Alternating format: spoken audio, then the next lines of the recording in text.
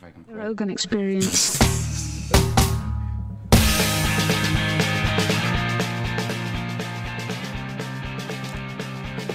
The music's totally unnecessary, but necessary at the same time. Anthony Bourdain is with us, ladies and gentlemen. Thank you very much for coming by, man. This is cool as fuck. Oh, no, I'm happy to be here. I've been looking forward to this. Me too, man. If somebody had told me that my favorite show, if you came up to me like 10 years ago, and said in 10 years your favorite show is going to be about a dude who eats in different places, I would have told you to go fuck yourself. I would have said that's the most retarded show I've ever heard in my life. If you told me 10 years ago that I'd be on television, I would have said the same thing. Yeah, that's one of the cool things about you, man. I wouldn't say you're reluctant, but you're almost like an accidental celebrity. Like, you just got your book, Kitchen Confidential, just fucking took off, and then all of a sudden, you're this famous guy. Like, pretty much, yeah, it was like an overnight thing, for sure. 1 minute I'm standing next to the deep fryer, and the next, I'm selling books and get, on TV. I mean, literally, I think I was 44 years old. Wow, that's fucking wild. When I was not looking at anything, I had no higher ambition than to keep cooking where I was cooking, really, and maybe, hopefully, have the, I wanted some kind of I wanted to earn my advance back on the book. That was my highest hope. Wow. And it all kind of turned out real good. That's fucking nuts. What a crazy story.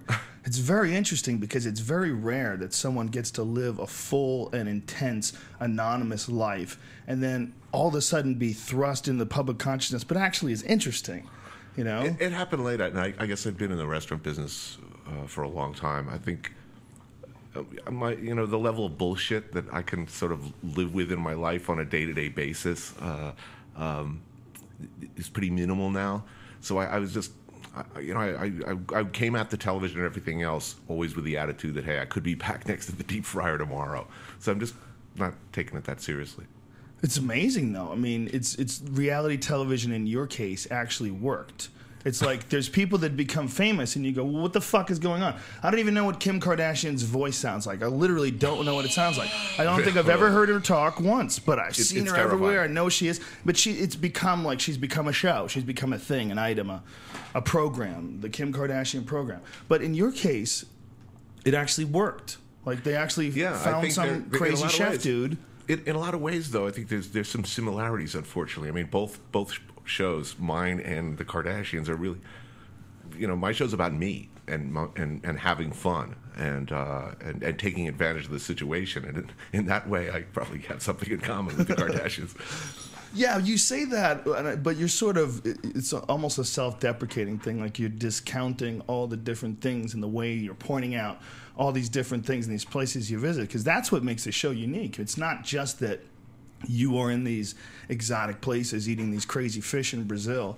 It's you somehow or another, they let a show on the air where they didn't fuck with it and they let the one voice come through. I've been really, really lucky. We've been a freakish anomaly. First on Food Network for 2 years, and for going on 8 years now on No Reservations on Travel. It's been an amazing run because at every point, both networks, for whatever period of time I've been with them, they've let me do whatever I want. They've let us make the show the way we want to make it. Do really fucked up things all the time. I mean, it's just there are some episodes that are like completely self-indulgent and fun to make, and clearly we're having more fun making them than audiences might have watching them. What shows? Which show would you think? We did a whole show. I mean, one of the shows I'm proudest of is the Rome episode. We're just sitting around, all the shooters, the camera people. That was a great episode. Here's how it all started. The camera people, assistant producers, me hanging around in some terrible hotel lounge, probably in Singapore, Kuala Lumpur, or someplace like that. We're getting really fucked up on cocktails and, just talking shit the way people do.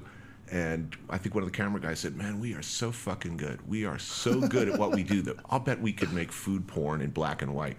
And we all looked at each other and yeah, dude, well, let's just do it. Well, they let us make that show, and we got away with it. And I think we did it really well. It's a really pretty show. But if you, generally speaking, I don't know of many other people on television lucky enough to be able to go to their network and say, we're going to do an entire hour of food-related television in black and white. And it'll be an homage to Italian directors that none of our audience, or few of our audience, have seen. And there'll be subtitles.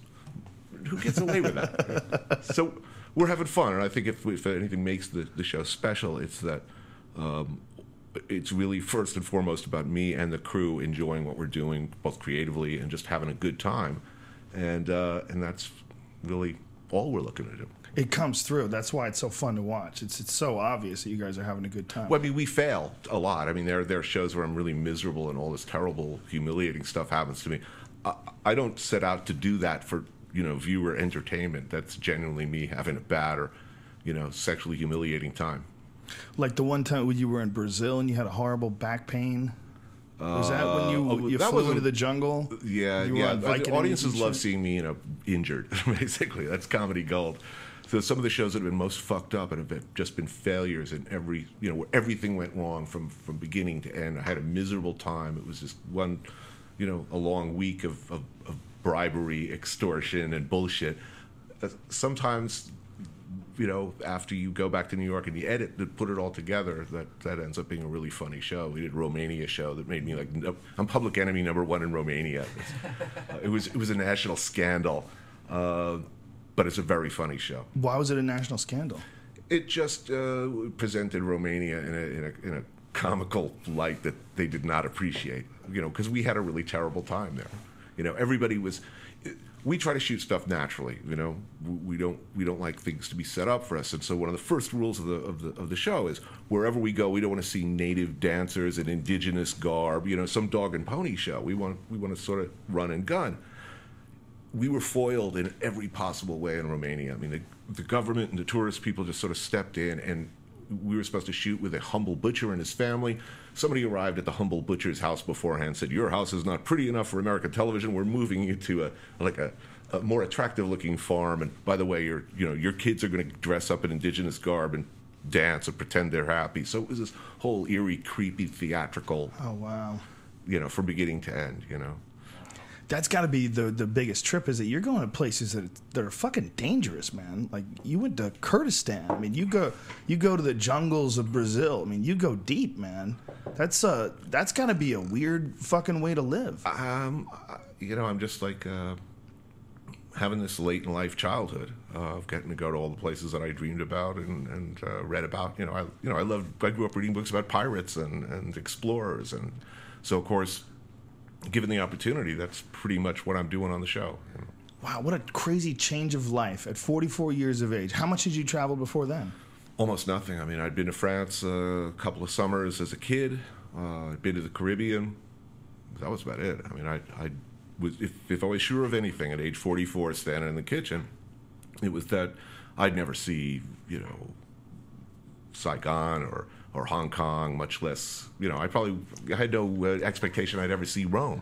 So I'm just kind of living that out. And as long as me and the crew, as long as we're having as much fun as we are, at least finding ways to make more and more fucked up television, as long as we can do that. Is the crew? Is there any similarities with the crew as being like an actual kitchen, like the gang of a kitchen? More like a band. I often talk like a band that's toured together for a really long time, and sometimes we rotate out personnel, but there's a core group, and maybe the bass player will go away for a while, but he'll be back, and whoever fills in for him is somebody else that we've worked with for years around the world. So, we all like each other, and everybody's really, really good at what they do, and that's fun. So, traveling with camera guys who are really good at their job, that's a satisfying thing. It gets very intimate. Yeah, you're traveling on the road together. What is it? What's the number of people you travel with? We're 2 camera people, a producer who also carries a camera, and an assistant. So that's it, like 4 and 5 people. There's 5, and we pick up local drivers and stuff on the ground wherever we go. Wow. Now, how do you coordinate with a place like Brazil? When do you have to get a translator? There's this entire profession of people, very strange, a mix of other professions who come together, and basically they're called fixers. You want to make a movie in Moscow, you need a fixer, somebody who knows what permits you need, how to arrange them, hires drivers, knows who to bribe, that sort of thing. There's one of those everywhere. Everywhere on Earth, there's somebody who is available to fix for you. And if not, we reach out to bloggers and particularly food bloggers in whatever, because somebody's blogging about food, whatever city you're talking about in the world. Chefs, people who the chef's mafia is pretty extensive. If you know you're going to someplace in, I don't know, Southeast Asia, chances are you know a chef in New York who knows somebody out there. So there's that, you already have friends when you arrive. That's got to be nice. That's got to be nice, but God, that's got to be a crazy way to live, man. How often are you on planes? I'm traveling about 240 days a year. Oh my God! I'm either someplace else or in transit. Holy shit! So have you had the frightening, scary travel airplane ride yet? Like with the lightning storm and I like turbulence. I know this is really fucked up, but I like turbulence. Do you take your belt off and choke yourself while it's happening? No, at this point in my life, it breaks up the tedium.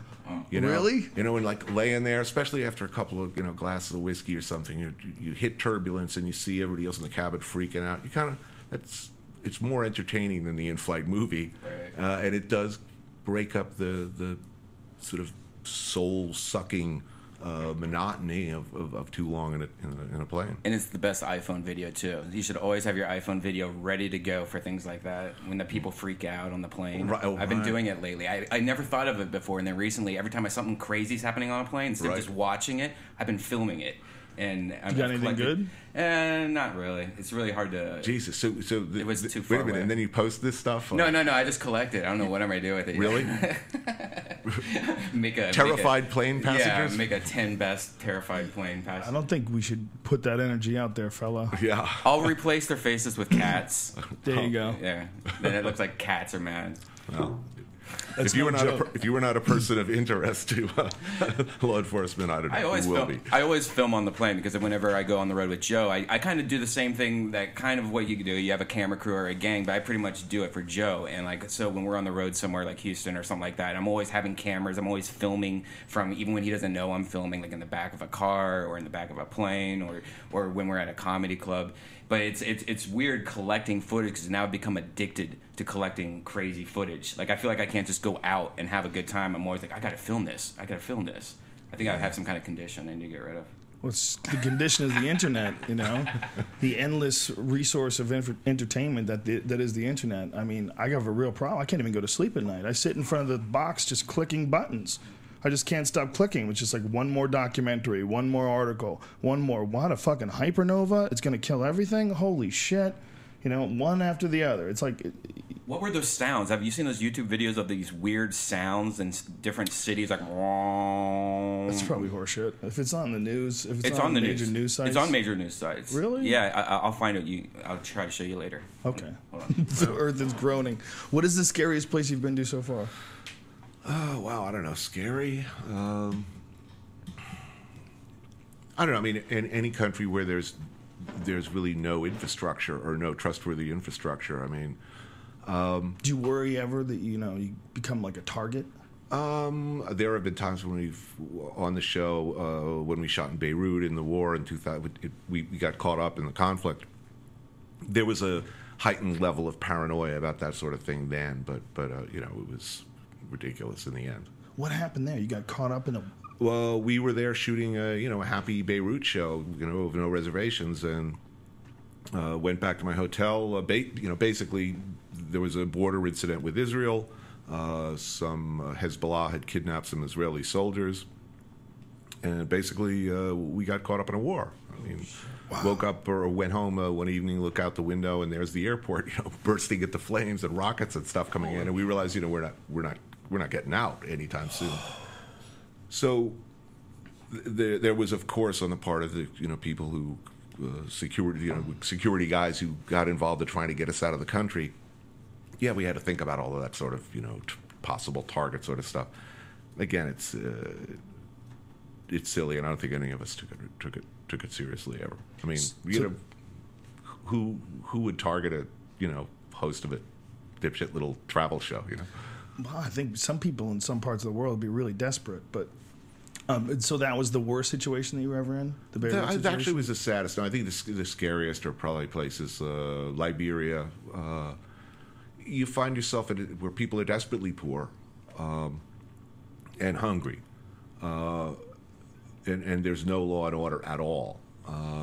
a little situation in a market can turn into a really ugly situation.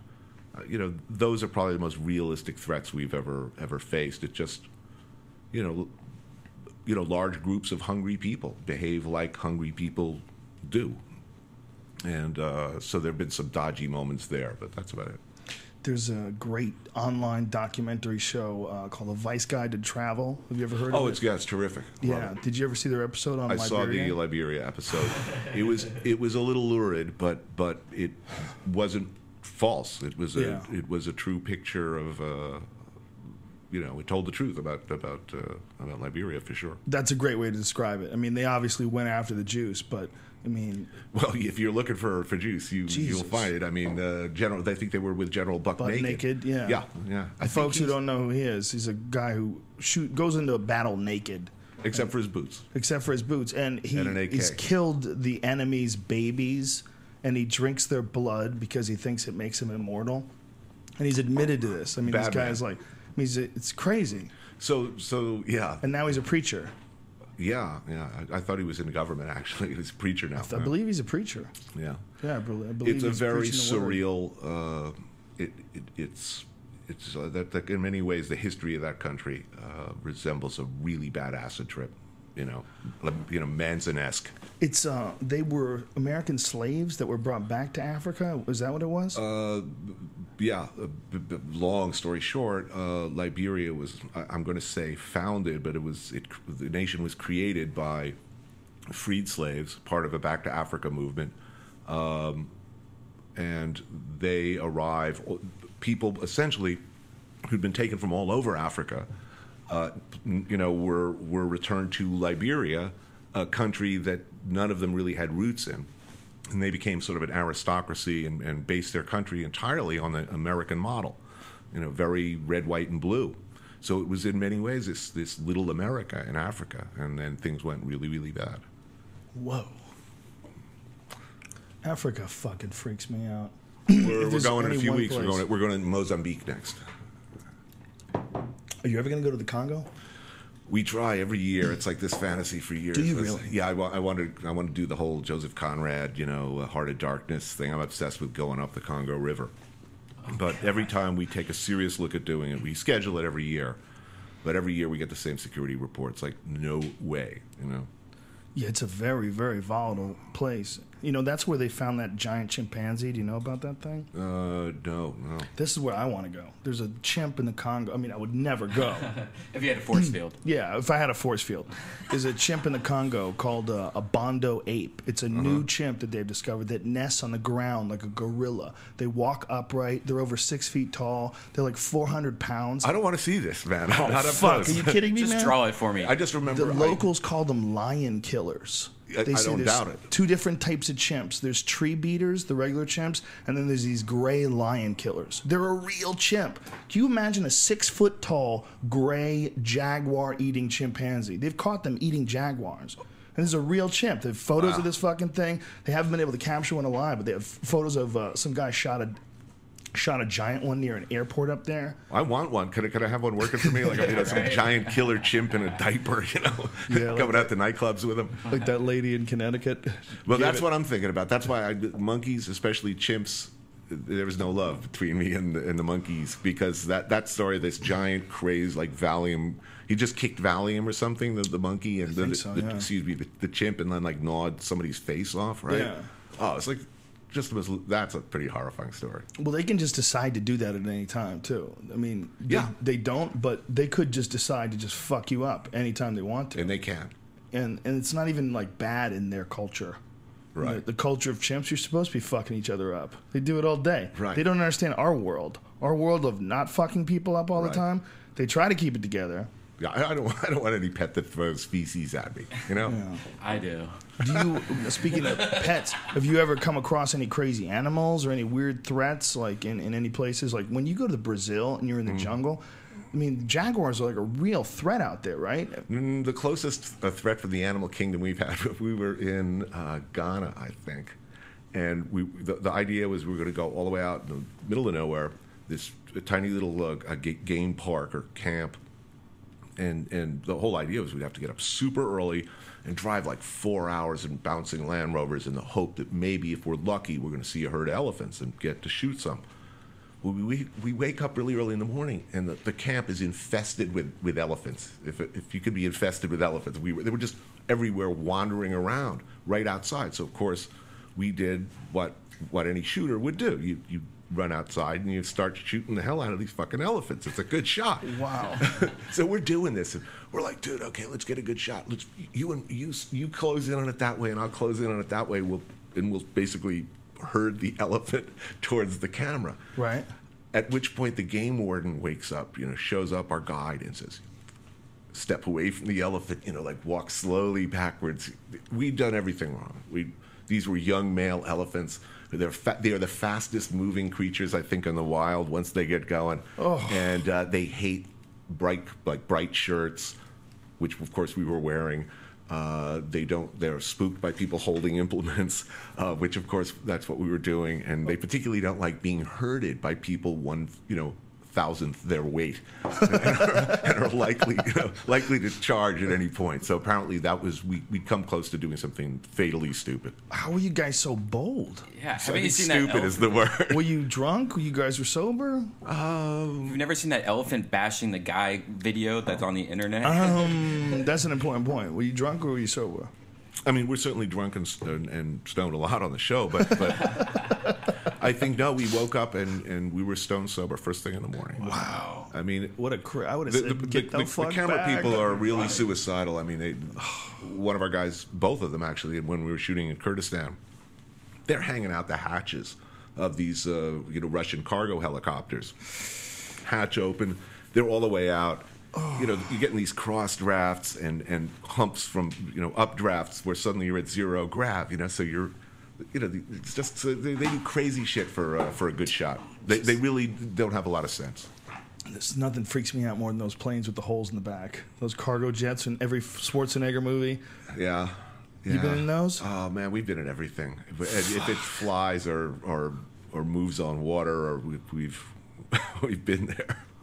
Wow. And so, over 10 years, how many different countries have you visited? I think it's over 100. Wow. A lot. God a lot. Damn. So your passport has more than one. Like mine has Canada. I'm on my third passport in 10 years. I think it just. Wow. They can't even put in any more pages, and then you got to get a new one. It seems like you should have a shorter line for security. I'm really good at security. I go into this. They talk about how cops will talk about how they can identify an ex-con very easily because when they're rousted, they relax, they go limp. They don't fight back. They're trained to sort of deal with that kind of relationship. Oh, that's interesting. Yeah, I completely forgot my point here. That's all right. That's interesting enough. That's a funny point that someone would be used to someone frisking them. So I go into that same sort of relaxed. I'm a professional traveler. I just sort of relax, go limp, and try to bliss zen out as I go through this really enraging process. My friend Tony V is a stand-up comic from Boston. He said this to me once. He was traveling from Boston to New York on a regular basis, like good 3-hour drive if you're lucky. And I said, I'm like, how are you doing that? He goes, I just go zen. When I'm in the car, I just go zen. This is what I'm doing right now. I don't let it upset me. Airports in particular, because it's futile. There's shit goes wrong. You will end up sleeping on the floor. No matter how crazy and berserk you get about the situation, you're still going to end up sleeping on the floor. Well, is that what in transit is about? What is this in transit thing that you're doing? Well, I mean, you learn to adapt, I guess. You're doing like a new show, right? It's called Layover. Layover. Yeah. Oh, I thought it was in transit for some reason. That's my head. So what is that show? Is that about those experiences? No Reservations has always been about sort of me having a good time or trying to have a good time, and this one's more. We're trying to actually be a little useful, like provide some information, experiences that you could do. Whereas No Reservations, that's always been a secondary consideration. We do a lot of shit on No Reservations that you just can't do. They're out of reach of anybody's expectations, I think, any reasonable ones. So this is more about if you're stuck in a place or you find yourself at a place for like 24 or 48 hours, just good shit to do. So you filming it, piggybacking it on No Reservations? No, we took a break in No Reservations and went out and shot a whole hell of a lot of these all in a really short period of time. It was actually brutal. So you're doing 2 series at the same time then? No, we broke from No Reservations. Banked like a 10 series. episodes of layover. But I mean, you're going like one to another, boom to boom. Yeah. That's insane. That's an insane amount of work. Yeah, but I mean, what am I going to do? It's You got to take it while fun. it's good. Yeah, take it while it's good. I mean, this is not a gig that you can say, I'm just going to take a couple of years off, go to an ashram and find myself. But I'll be back.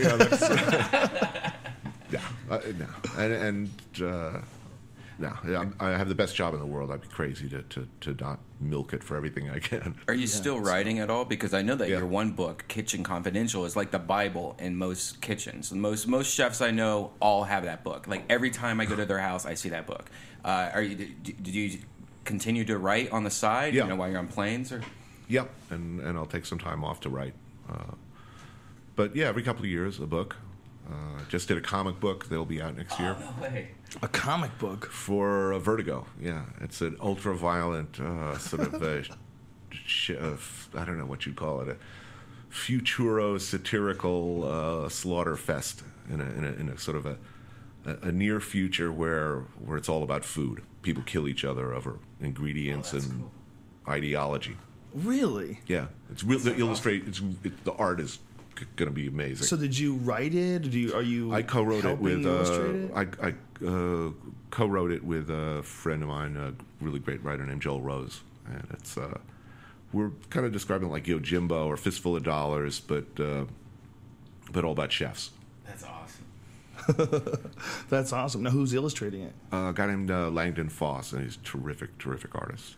How does one come up with the idea to start their own comic book? Well, we just we sold this concept and they were interested and they said we'll make it happen. I'm doing it because it's fun. That's awesome. Again, it goes back to the little boy thing. Yeah. If you can do a comic book, what little boy wouldn't? Yeah, no shit. I man. loved comics. I love comics still. So. I had a dream the other day that I went to a comic book store. And then I started getting into collecting comic books, and I brought it home. And my wife was like, "Really? You're starting to buy comic? I think I'm going to buy comic books again." Did you ever have to sell It's your just a comic dream. collection growing up at one point? Because I did, and Joe did. I sold them all for drugs, actually, late in life. So I was the sensible kid who kept my collection. So I had a very good comic book collection. But cocaine is a powerful drug. I've managed to avoid that one. Yeah. It's the one I managed. When I was a kid, I had a friend whose cousin was selling it, and over a course of one school year, he completely changed. He lost about 15, 20 pounds. His face got sunken in, and him and his girlfriend would just hide in their attic apartment, Right. do coke, and watch TV. And I was like, okay, whatever the fuck that is. Right. The blacked I'll out pass room, on that. the foil, over the windows. Yeah. They got creepy. It was just very strange. I was like, they're infected. It's like they got bit by a vampire or something. Like, their life is Breaking gone. Bad does that really well on that show. Every time they go to meth head apartments, the set decoration, they really got that right. That show's fucking great. Yeah. It'd be so fun decorating those sets. Like, I like Doritos. I bet these people like Doritos. Just throwing Doritos Exactly. over, like staining sheets. Has anybody ever given you shit for shooting animals on the show? I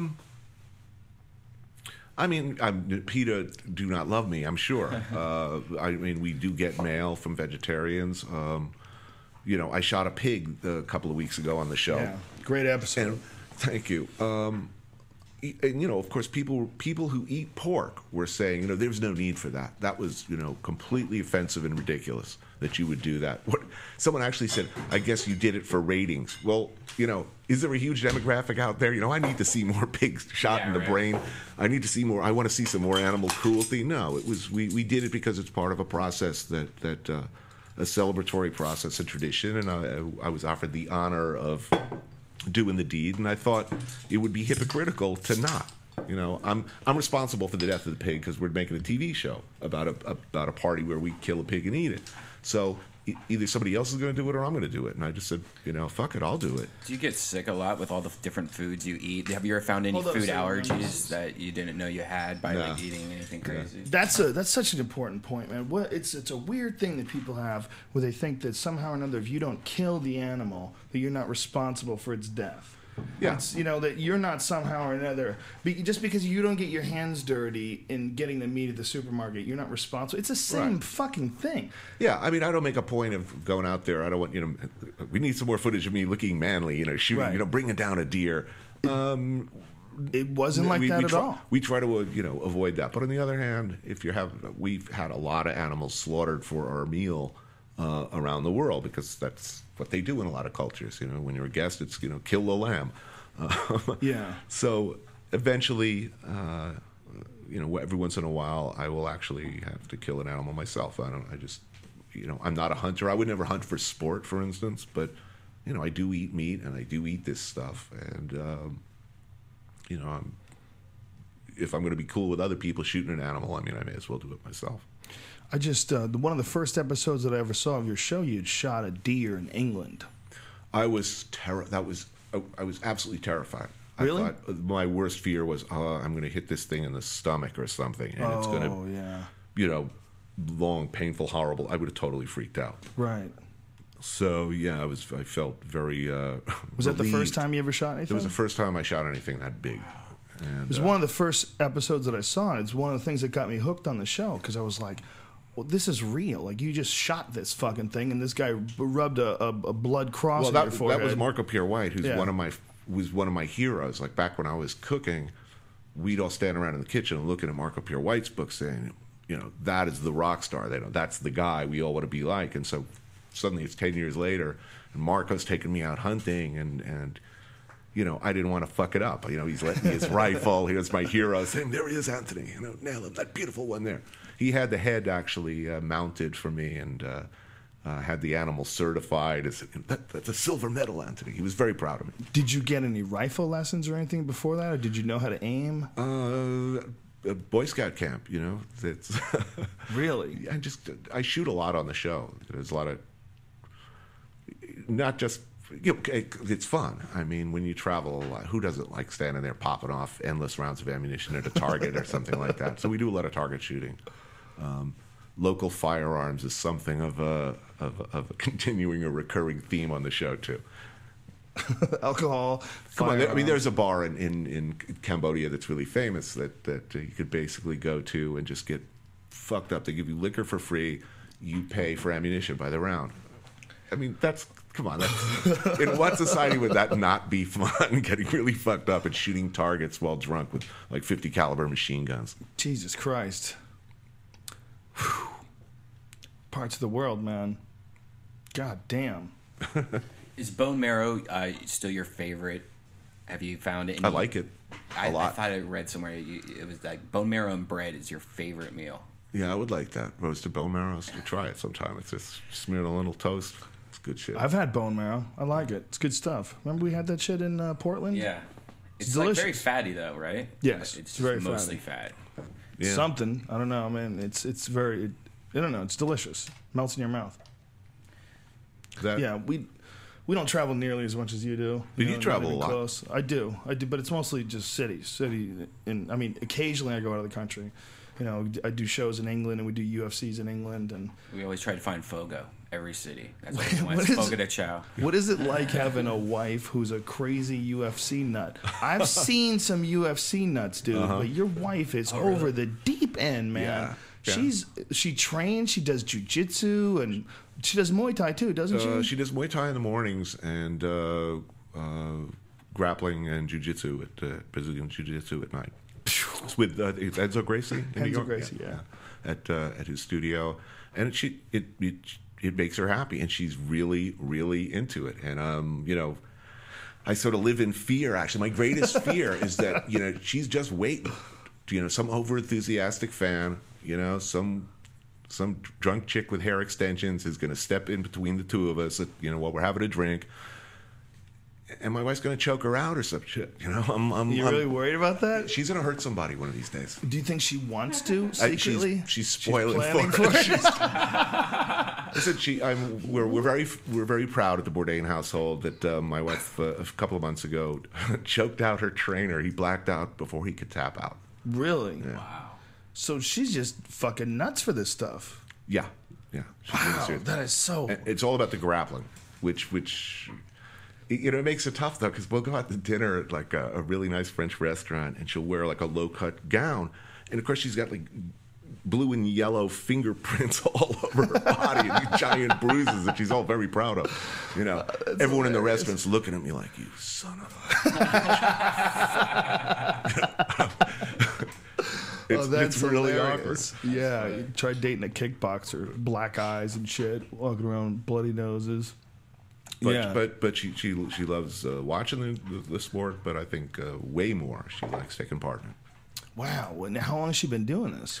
About 4 years now. So she just got hooked 4 years ago and just dove right in. When she does things, she tends to do it in a serious way. She's a very enthusiastic woman. Yeah. It was fun. It was fun watching. I really love watching people who really enjoy the sport and really appreciate and understand it. And you get to see that, you know, like your wife is one of those fucking people that throws her arms up like, oh, totally. Yeah. You know, she's a serious UFC fan. Yes, I mean, I'm getting into it just entirely because she's into it, and it's a lot of fun. I was a boxing fan for sure, but this was all new to me. So I have to ask her, hey, is this guy any good? Oh yeah.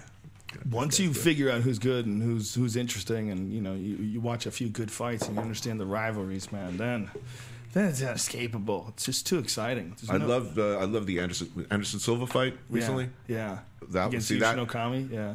The whole when he put his hands down, that whole Ali thing was. I thought the fight was over then. He just totally got in the other guy's head. Yeah. It was such a contemptuous thing to do. Yeah. Well, he gets his timing. What happens with Anderson is he's like calculating you. He's figuring out, he's stepping inside the danger zone and outside and trying to figure out what your instincts are and what your reflexes are. And then he realizes that after like 15, 20 seconds, you're going to slow down. And, like 45 seconds of the first round, guys start to slow down. 2 minutes, 3 minutes in, they really start to slow down. And that's when Anderson starts to pile it on. He's like calculating your abilities. And then he can just get right in front of you and put his hands down, and there's nothing you can do about it. Right. And it's got to be the most horrifying feeling in the world to be locked in a cage with a magician, a dude who can hit you and you can't hit him, and he's very confident, and he's locking in on you, and he's got you timed and figured out. And then he just starts popping off on you. That was a really impressive fight, though. He's an amazing athlete, man. He goes down in my book as one of the all-time great athletes. Like the Muhammad Ali's and Sugar Ray Leonard's and all the Roberto Duran's, all the greats of the past. I think Anderson Silva goes right in with him. Obviously different sport, but the same thing. That super athlete, that guy that can do things that other people just can't do. Ali was a personal hero, for me. I just as a fighter, as a personality, as a leader, I just. Really looked up to him.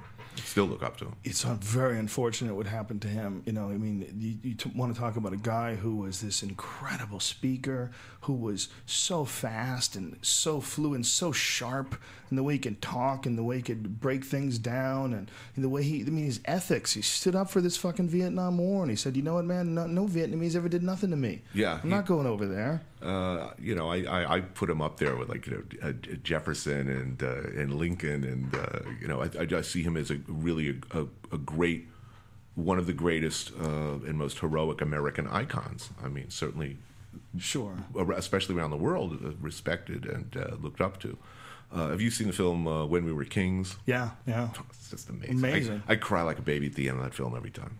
It's an amazing film. Then that's the film where Hunter S. Thompson was hired to go, right. And he was so upset because he was an Ali fan. He knew Ali was going to get killed that he just took drugs and floated around the pool with a Nixon mask on and missed the whole fight. Just got drunk. Dr. Thompson, another personal hero, but mine too. I think a sadder story. Yeah.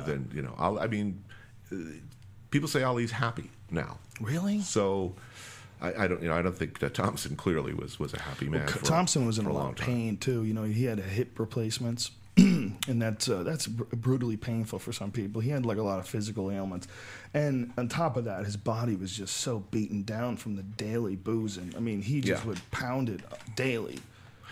Obviously, I think anybody who reads my stuff, I was, I'm shamelessly a student of or an enthusiast of Hunter Thompson's early work. I really, when that stuff came out on Rolling Stone, I remember, running to the store to get Fear and Loathing in Las Vegas serialized.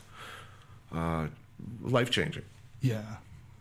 But I don't. That's a guy who sort of peaked early, and I think he had a very hard time for the rest of his career after, I think, probably Fear and Loathing on the Campaign Trail. I think he was a guy who was clearly struggling with writing for the rest of his life. Well, I think you just can't do that to your health and not struggle creatively. You can't do that. You can't just poison yourself. You can't do coke and write, that's for sure. You can't do coke and write? No? Maybe 2 sentences.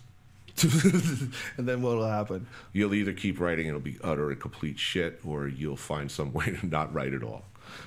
Embarrassingly, I didn't know much about Hunter S. Thompson until I was in Seattle once. I was staying in a hotel room, and I had a layover, and I just nothing to do, just flipping through the pay-per-view movies. Gonzo, Life and Times of Hunter S. Thompson, I think it's called. Yeah. I watched the documentary, and I went, holy shit. When they show how when Ed Muskie was running for president, he started writing fake stories about the guy being on Ibogaine and bringing in exotic Brazilian doctors. And he made up names for new drugs that, a dude was on something called Wallet, some new form of This stuff speed. Actually found its way into the straight media. Yeah, and they had to defend themselves. He gave some homeless guy his press credentials, his White House credentials. Really? Wow. Yeah. That was some epic stuff, but I think he did some awesome shit. If you read some of the stuff in some of the lines in Fear and Loathing in Las Vegas, it was a very romantic, sentimental side. He wrote some beautiful sentences about how his hopes were smashed forever by, what he saw as happening politically in this country. Well, Nixon just really fucked with Hunter Thompson's head. What was great about his rantings and drug-induced, his vision of the world was that he had been through a utopia period in San Francisco in the late 60s. So he had this idea of this LSD culture where he knew this was possible. He knew it could be beautiful. And then when the hopes were dashed and all the water was thrown on the fire, then he became this, wild fucking renegade. There's that line about it's right here. This is where the wave broke and it all rolled back. Yeah. I think he's talking about the desert near Vegas. Yeah. Which was one of the... It's a very, this was a failed romantic, a failed hippie, who'd seen everything go ugly real quick. Yeah, and I love the way he described the so many people that were in the psychedelic movement. They was calling them mental cripples. He was describing it that these, basically these people are just locked into this crew of losers, and they're dragging them around with them. And he stepped to the side and was watching the whole thing crash against the rocks. Such a fascinating writer that guy was. And was so fascinating that he had this idealistic period when he was younger, and it had the hopes dashed. So it was almost like, Yeah, I think it's where the anger came from, which was also... So what was so funny about Thompson? Yeah, that he describes a bad acid trip once. I think in Fear and Loathing in Las Vegas, where he describes a really bad acid trip as being one where you look down your leg and see your dead grandmother crawling up your leg with a knife in her teeth. I thought, that is a beautiful image. Yeah, he's one of those dudes I really wish I had a chance to meet. Once you find out about him later in life, you're like, wow. He was a great letter writer, too. His letters are available. I think the book's called The Proud Highway, and his correspondence with the people is really hilarious. Really, really funny. He's a brilliant dude. Watch that, for folks listening, watch that documentary, though, Gonzo, whatever it is. Great. Life and Works of something. I don't know if it's The Life and Times or whatever it is, but just Gonzo. Look for it. It's fucking incredible. So no one has really ever given you a hard time about killing animals. No. What about from all the shit you say about vegans? Vegans I find to be very defensive. I've joked about vegans a few times on the podcast. And I've gotten a bunch of hate mail, hate tweets. Yeah, there's a hardcore of vegans who are they're not going to like me anyway. You know, whether I shoot animals, just the fact that I'm eating meat at all and talking about it as if it's something that we should all do. I'm already their blood enemy. So, no, I don't really get any problem from them. Vegetarians, I have a surprising number of vegetarian fans, which is something I really don't understand. I'm grateful for it, but apparently there are vegetarians with a sense of humor. Total vegans tend to not have a sense of humor. But no, they haven't had any problems. It's the usual angry stuff, but not a lot of it. I always wish that somehow or another science had figured out a way to record the screams of lettuce. You know, that they've found that lettuce, they can't move, but they scream like squashing kittens. You know, it's just at a microbial level. We can't really pick it up. Right. This poor lettuce is suffering every time you eat it. And then see what these self-righteous fucks think. Yeah. That would suck walking in the Whole Foods and you're like wearing the scarlet letter. If you were just in the Whole Foods at the wrong time and there's just vegans everywhere eyeing you down when you're walking down the aisle. I don't think it's that bad. No, it's not that bad. What if it was like that? That would be. I have friends that are vegans. I have a few silly friends. Like Jamie Kilstein. He's a vegan. He's a great guy. I love that dude. He's silly though. Yeah. Have you ever been? We should help them if we can. He used to eat meat, and now he's like super lefty. He's like he's got this radio show, Citizen Radio. And they're real super lefty. You just got to cook bacon around them. Yeah. Just somewhere in the distance, right? It's what is that? I don't smell anything. Do you smell anything? You get to be around wild pigs. If you're so happy about pigs, you wouldn't be if you saw feral pigs. The pigs that you see have no relationship to the pigs that we would have if they were. We talked about this in the last podcast that they've transformed. Wild pigs, if you set a domestic pig loose, within 3 weeks, their body starts to change. Their tusks grow long, their snout grows long, their hair gets shaggy. And they become more delicious. Really, do they? Wild pig is good. Is wild pig better than domestic pig? Kind of. It depends what you're looking for. It's a gamier. For sure. I've had boar before. That's fucking delicious. That's amazing. Yeah. Some of the game meats are like the most delicious meats, like elk. Elk is fantastic. You ever have elk? No. Never? Never. Oh, elk is delicious. Yeah, elk liver is delicious. Elk liver? Yeah. What is that?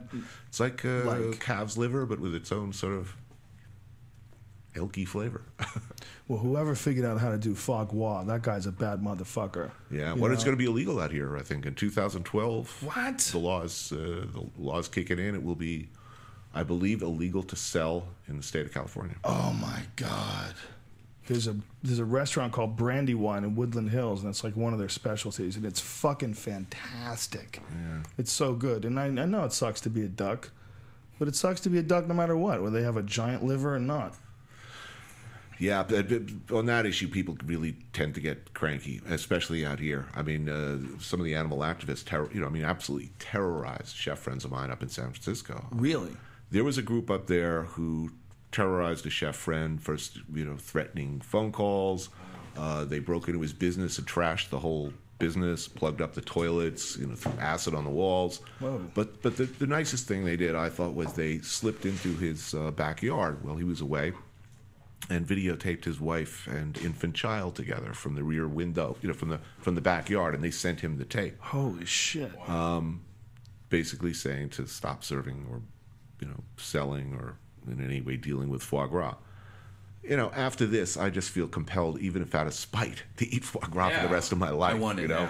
Yeah. I will eat it today. There are some cunts out there that are just waiting for an argument. They're waiting to pick a side to be on, whatever team it is, and fucking fight that to the death. Yeah, I think they smartly saw foie gras as an easy win. It's not like this is any more outrageous or painful or bad a procedure in any way than any other animal we eat. I mean, the way chickens are raised in this country is truly shocking. Or domestic hogs from some of the major houses.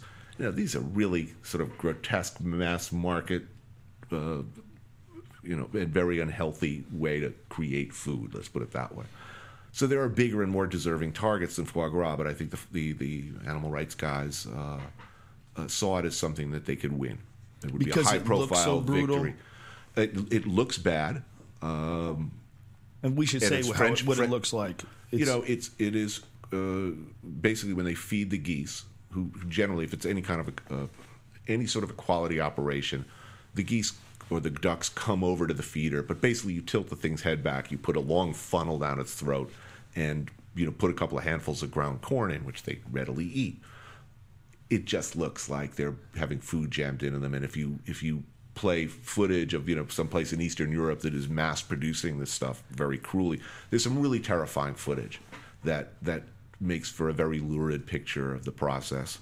Add to that French, it's got a French name, and only a bunch of wealthy, high-end restaurants serve it.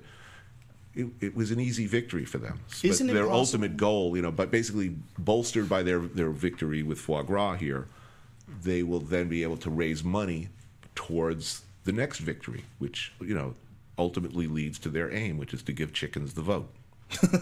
Man. Isn't foie gras? Can't you get it organically where you don't force feed them? Isn't there? So they say. So they will. They will if just left on their own devices during a certain season, eat themselves, into a bloated, liver fattening situation for sure. But that's the only way to get good foie gras is to do that sort of force feeding, because otherwise the liver is just not. You're not grabbing this.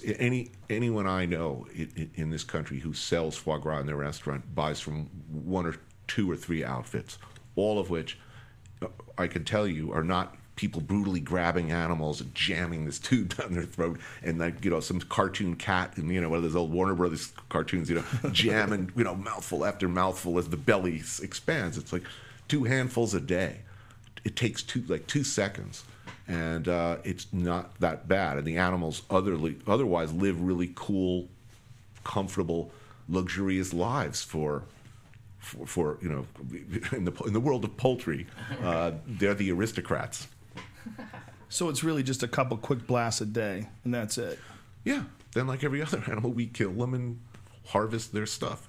And in this case, their stuff is a delicious, delicious, smooth, creamy, very tasty liver. I can't wait to try it. You've never had it. No. You got to go to this. I might go today. I might eat twice as much that I would normally. Yeah, go to this Brandywine place. Yeah. But I guess those are the people you'd have to, those are the people who get angriest, I think. There's some people that love animals more than they love people. Those people are creepy. Those fucking team animal people, those people that want to rescue animals from... There's certain people, their agenda is ultimately to have no animals under people, like in yards, no animals contained. None. You don't own animals. Animals have their own rights. That's... It's such a first world form of lunacy, isn't it? Yeah. Well, they believe it's evolution. They believe that we need to move past our monkey past, and we need to move past our carnivorous ways and embrace the ways of the plant. It's healthier and it's natural, and nobody gets to get hurt, and we don't have to have horrific domestic. But who likes to see animals hurt? I mean, we could all agree on that. It's true, but if you don't shoot them, they don't live forever. Right. I mean, you're getting silly. There's a cycle of life. It's real simple. That shit's good for you. Steaks are when you work out. If you work out, nothing feels better than a steak. You slice into that thing and you start chewing it in the blood in your mouth, like, oh. Yeah. It lets you know this is what you needed. This is what you're looking for. I feel that urge often, but, it's really, maybe every couple of months I'll get that sudden, I'd really like a salad. Maybe every 2 months. Or actually, if you're in, Czech Republic, anywhere in Eastern Europe, basically, for more than 2 weeks, you're really starting to think long. Or Argentina or Uruguay, you don't see a green vegetable for weeks. Wow. You don't see anything. It's just pork, more pork, starch, and beer. You start blocking up. Yeah. Yeah, Brock Lesnar, our former UFC champion, he had to get 12 inches of his colon removed because all he ate was meat. Really? He was one of those crazy dudes who wouldn't eat salads. He's a fucking caveman, He's this giant gorilla. He's literally like a real Viking. His fucking head is this big. He's just a giant wrestler dude. He's a savage, and he just ate meat. That's all he wanted to eat. He didn't want broccoli. Right. Fuck you with your broccoli. He's just eating steaks and just dropping people on their heads. Well, apparently, when you do that, if you have just too much protein, it can cause something in your stomach called diverticulitis, and that's what happened with him. And ultimately, but you can get that from surgery. Cucumbers too. The seeds, anything that has semi-digestible particles. Like I get the seeds in cucumbers, for instance. Seeds in cucumbers can give you diverticulitis. Well, yeah, because they sort of tuck off into the side there and start to irritate. It's a fascinating turn. Whoa. Conversation. We're going to move our way on to ulcers and then fistula, which is one of my favorite words. Well, my the only reason for bringing it up is that all he did was eat meat, and I always wonder, like, that can't be good. Like, how do these people? Man, so look, Jesus, he was pissed off before, and now he's lost 11 inches of colon. 12. 12. Yeah. Now he's really pissed off. Yeah. No Jeez. shit. Yeah, you have to eat. I mean, like, how do these cultures do it? How do they get away with just eating meat? No broccoli or no roughage? Seriously, I think certain cultures clearly over time develop their systems around the food. I mean, you see this in the north of Canada with the Inuit people up there. They eat seal and seal fat. They need it. Their bodies have changed because of this diet to adapt to this incredible cold. I mean, it's the notion that people could ever be vegetarian in a place like that where there's not a growing thing for 1,000 miles. It's like 20 below zero. These people live because they shoot seals and eat their blubber, and you could see it in their bodies. They're able to withstand temperatures that would kill us in hours. Jesus Christ. They also have some weird thing where their fingers don't get numb. They have incredible circulation in their fingers. They can take extreme cold that we wouldn't be able to take. It's like one of the things that they point to adaptation. It's one of the key points of adaptation that's been observed over the. It's pretty amazing, especially when you're feeling it. I mean, when you feel cold like that for the first time, you. What's the coldest you've ever been? That was. What is it on? Cold. What is the number? I don't even know. I know that if stepping outside for a minute, to have a cigarette, you have to completely suit up. It just cold so penetrating that you really got it just a couple of minutes before you start getting hypothermic. I know a dude who knows a dude who lives in Alaska. The guy's a cue maker. He makes pool cues. Mm-hmm. Lives way the fuck up north. He took a bucket of hot water and threw it off his back porch, and it was frozen before it hit the ground. Wow. Wrap your head around that shit. Doesn't seem possible. It is possible, apparently. Apparently, it's like 40, 50 below zero. That's what happens. I remember up there up there, we were all in our latest sort of Everest ready down parkas. They laughed their asses off at us when we got off the plane. We said are we dressed well enough to go out in the canoes? And they just laughed their asses off. Had to slip a big caribou smock over yourself on top of the down jackets to operate. Fuck. All our cameras locked up, froze up and locked up within seconds of each other. After, I don't know, it must have been maybe we shot for an hour and a half. The machinery can't handle it. Was that the most humbling feeling of nature that you've ever had while shooting a show? Seeing a whole family, basically shoot a seal, drag it onto their kitchen floor on a tarpaulin, and then everybody in the family, mom, dad, grandma, junior, they all whip out knives and start tearing this thing apart. And they start eating little pieces of it too. They eat the whole thing to each other, and it looks like Night of the Living Dead, but it is in fact one of the most sort of genuinely heartwarming times I've had on the show. I mean, they're survivally. I mean, they're incredibly happy when they're doing this. And juxtaposing those pictures in your mind of what are clearly a close and happy family having a good time with all of this blood, that's kind of takes some getting used to. But I think when you travel a lot, you get used to the notion that people are different or live in very different circumstances. And people adapt to those circumstances, and that's just the way it is for them. Totally. And I think it's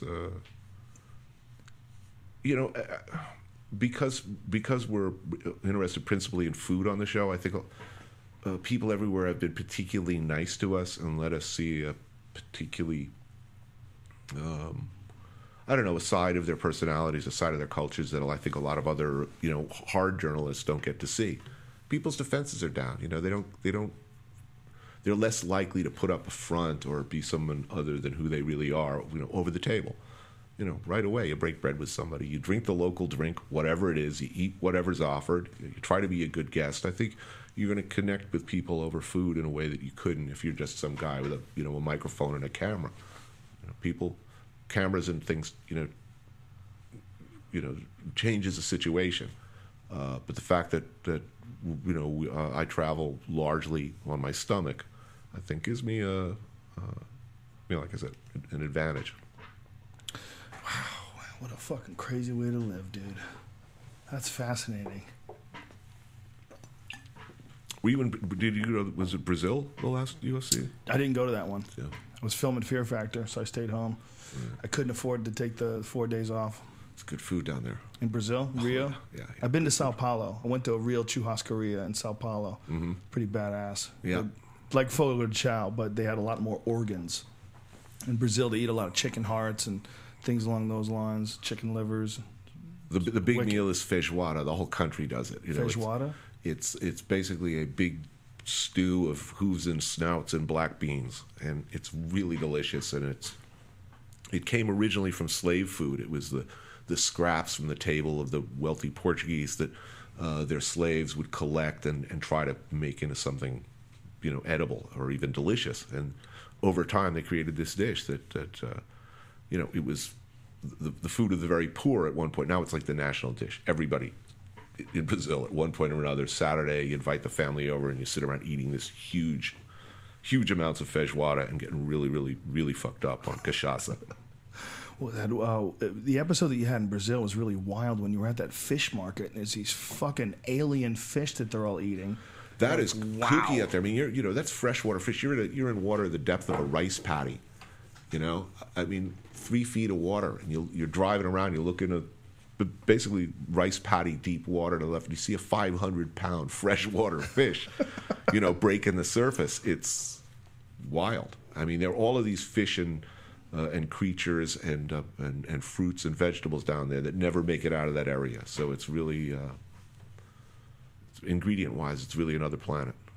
Yeah, I would imagine so. Like I said, I didn't get to eat much interesting food. I was there for the World Jiu-Jitsu Championships in 2003, so I was only there for a couple of days. But we did go to the supermarket and get these fucking alien-looking fruits. Like, I had never even seen them before, never heard of them. I had no idea what the fuck it was. I just picked up a bunch of different ones with weird seeds in them and strange flavors. And it's a great country, great food, great culture. It's a wild country, man. People are really nice. They're the country that figured out fighting. They figured it out. There was a lot of confusion as to how to fight correctly. The Brazilians were really one of the first to really figure it out. They put the first big piece to the puzzle. Jiu-Jitsu put the first big piece where everybody was like, whoa, okay, this you got to know this. Because if you don't know this, they're going to grab you and they're going to break your shit. It's really simple. So the Brazilian guys just revamped the whole system. And then wrestlers came along and kickboxers. And then people realized you have to have really a full arsenal of techniques. But if you don't have a full arsenal of techniques, if you just had one, Jiu-Jitsu is probably one of the best ones to have. And the Brazilians were the ones who figured that out. When it came to, if you didn't know, back in the day, nobody knew everything because there never was anything like the Ultimate Fighting Championship. So there's never an opportunity to see what was better to know. It was just speculative. Is it better to be a boxer? Is it better to be a wrestler? Who the fuck knows? It just, nobody really knew. But the Brazilians came along and they figured out that if you only know one thing, you should know how to choke people. Because fights usually scramble. You're in a bar, you fall, you're on the ground. You should know how to strangle a guy once you go to the ground. That's a wild culture to figure that out, man. I love it. It's Rio's awesome. I like El Salvador, in Bahia in the north. That's sort of the African heartland of Brazil, and it's where the food is sort of spiciest and richest and most interesting. There's no culture like it on earth. Aside from the fighting, it is. I don't know how anyone could, actually. I don't understand how anyone works or wants to work. If you, when you get used to just hearing that music, being in a country that beautiful, food that good, everybody in that country looks like, attractive or not. Everybody in Brazil seems to look like they either just got laid and they're coming from getting laid, or they're on their way to getting laid. Oh, that's awesome. It's going to the beach in Brazil is amazing because you see people of every size, every hue. Just kind of the beach culture is so awesome, and I don't think there's any country where people seem to like music and dance as ferociously. It's really tough to not dance in Brazil because everybody seems to. Wow. So is that your favorite country?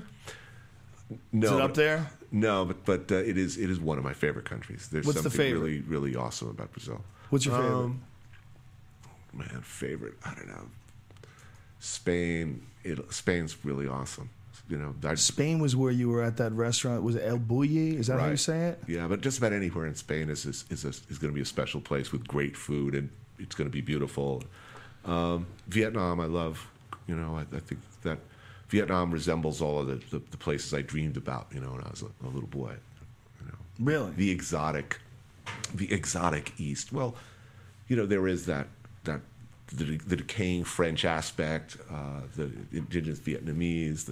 That whole part of the world looks to me particularly beautiful, and they like food in a way that I find very sympathetic. They're passionate about it. So Vietnam, that's going to be a sentimental favorite as well. Wow. So Vietnam, numero uno, huh? Wow. But you could do worse than to keel over after a really good meal, to die with a big hunk of pork in your mouth in Spain would not be a bad way to go out. Anybody that doesn't appreciate the idea of cooking as an art form should watch that show on El Bulli. Is that, am I saying it correctly? El Bulli, yeah. El Bulli?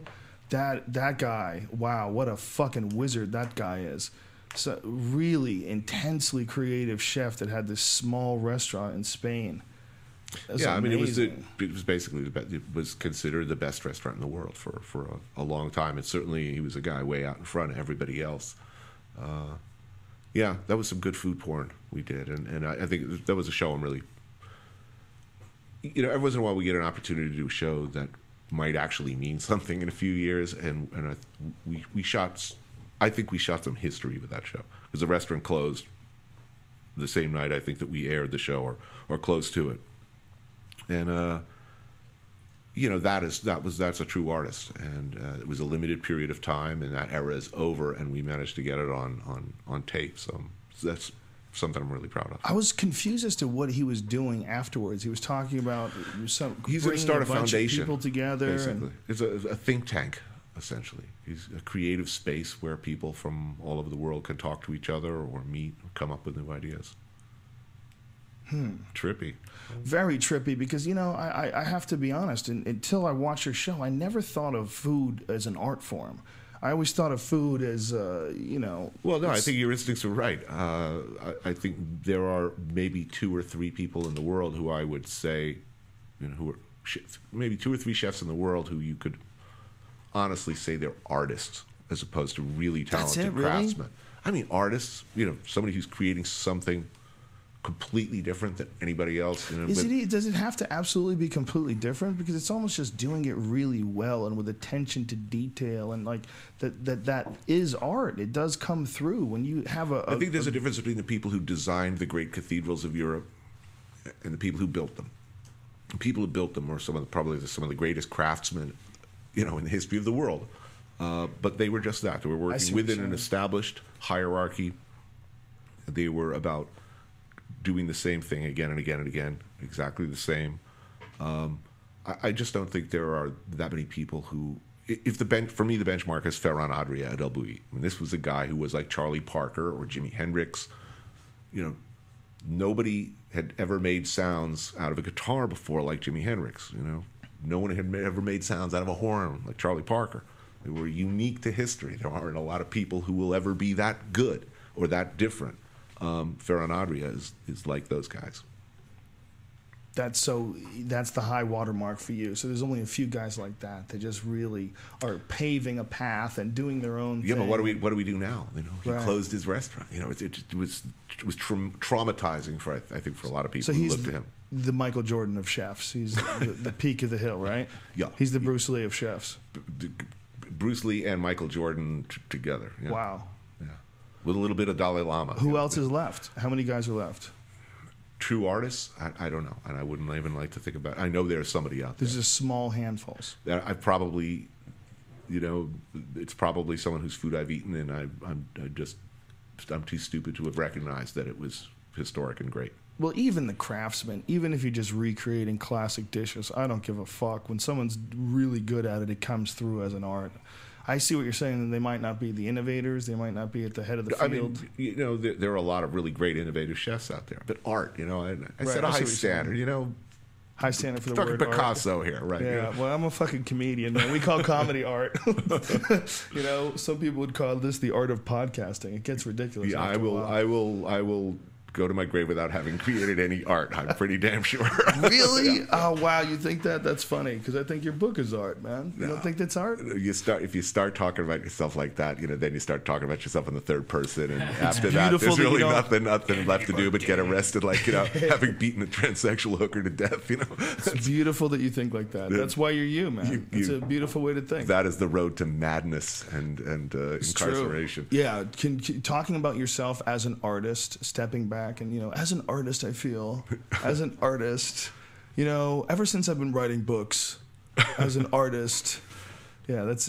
I don't see what I do. Anything that I do is essentially that much different than standing on a line and one chef or cook among many, making food.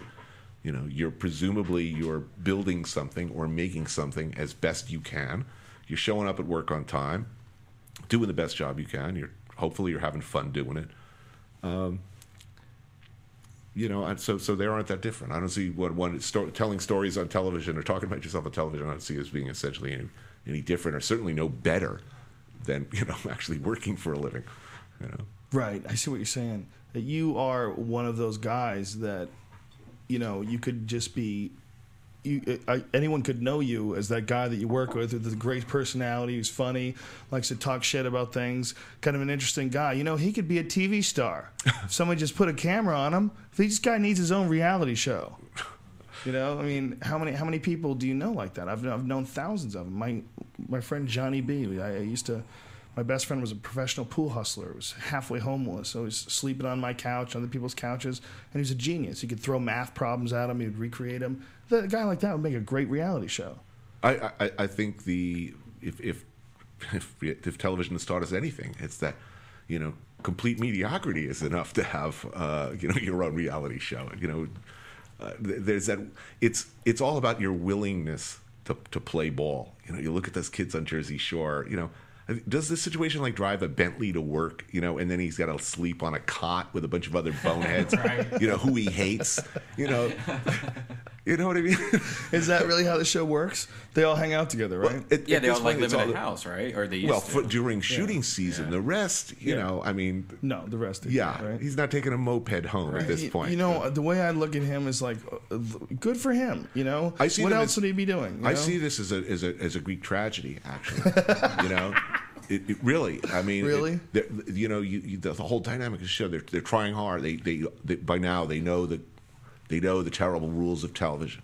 It's not about looking good. They got that early on. But now it's just they know how to play ball. They got a good thing. They got a good gig, and they're milking it for as long as they can. But look at the Real Housewives chain. It's like, does anyone go on the Real Housewives thinking that they're going to look good?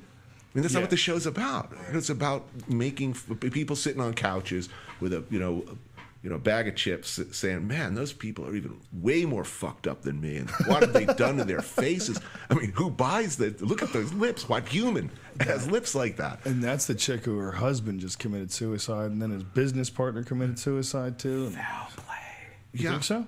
That's what everyone's saying. It's all about showing up for work every day, knowing that your job is everyone who watches will feel better about themselves, and be snickering at me, at my cartoonish behavior. It is fascinating that the trend of reality television took off. That this idea of just following housewives or following guys driving on slippery roads. Yeah. Ice Road Truckers is a show about driving on a slippery road. How silly is that? There's auction shows and all these. I don't know. I don't know if it's the worst thing that ever happened in history or the best. It's weird. I don't think it's worse or the best, but it's definitely weird. It's like something. I do watch some of those shows, like Jersey Shore. I can watch only about 10 minutes of it before just my eyeballs start to explode. It's just too much. It's just too horrifying and yet fascinating. So I'm good for 10 minutes of thinking this is the greatest show that ever existed. After which I can't. It's too painful. Meanwhile, that's pretty watered down, as far as like the low level behavior of this country. Have you seen the Wild and Wonderful Whites of West Virginia? No. The Johnny Knoxville documentary. You got to see it. It's awesome. Knoxville. No, so few of these shows have really any relationship to reality at all. They've created this alternate reality where real people are behaving like the soap opera freaks that they're expected to behave like, and so your complicity in this whole terrible process of public self-humiliation, that's kind of fascinating. Well, not only that they also they do these fake tasks, like things happen. Oh, no, we got to get down to DMV. I'm going to lose my license. Right. Sure you are. What the fuck are you talking about? Like, this is, like, they orchestrate fake drama and fake things that I'm waiting for the day, that I get the phone call from my agent saying, we really think celebrity rehab is a good career move for you right now. That says something. But at what point does this seem strategically like a good career move? Celebrity rehab. Yeah, you got to be pretty fucked up, especially if you're Eric Roberts and it's just weed. That guy was the weirdest one because he got on celebrity rehab because he said he was having a problem with weed. Yeah. And then everybody else is shaking like a leaf, throwing up in sinks. He's having coffee, reading the paper. It looks like there's nothing wrong with him. Like, you don't need to be here, man. But he knows the drill, though. He's got to have at least one freak out during the season. Right. Is that what it is? Yeah. Well, I don't know. I mean, those are generally the rules of, you get a bonus. You're He's just thinking cha-ching, cha-ching, Wells Fargo. That's one of the most disturbing shows, Celebrity Rehab. Very, very, very disturbing. Hard to watch. Wouldn't you be depressed, though? Like, if your agent called you up and said, listen, Joe, got a great offer, Celebrity Rehab. You're like, wow, what does it say about me? I would like go into the bathroom and stare in the mirror for a really long time saying, oh fuck, what have I done? That bad? Right? What have I done? Yeah. That's why it's good to have friends back home where you're like freaking out too much. Oh my God, I'm drinking too much. What'd you do? We got wasted last night, blacked out Friday, Saturday, Sunday. Oh, good. All right, never mind. I'm fine. Tony, our market research has shown us that audiences really want more footage of you vomiting. Yeah. Well, speaking of vomiting, man, you had that one episode where you took ayahuasca. Yeah. Was that legit? Yeah, I did.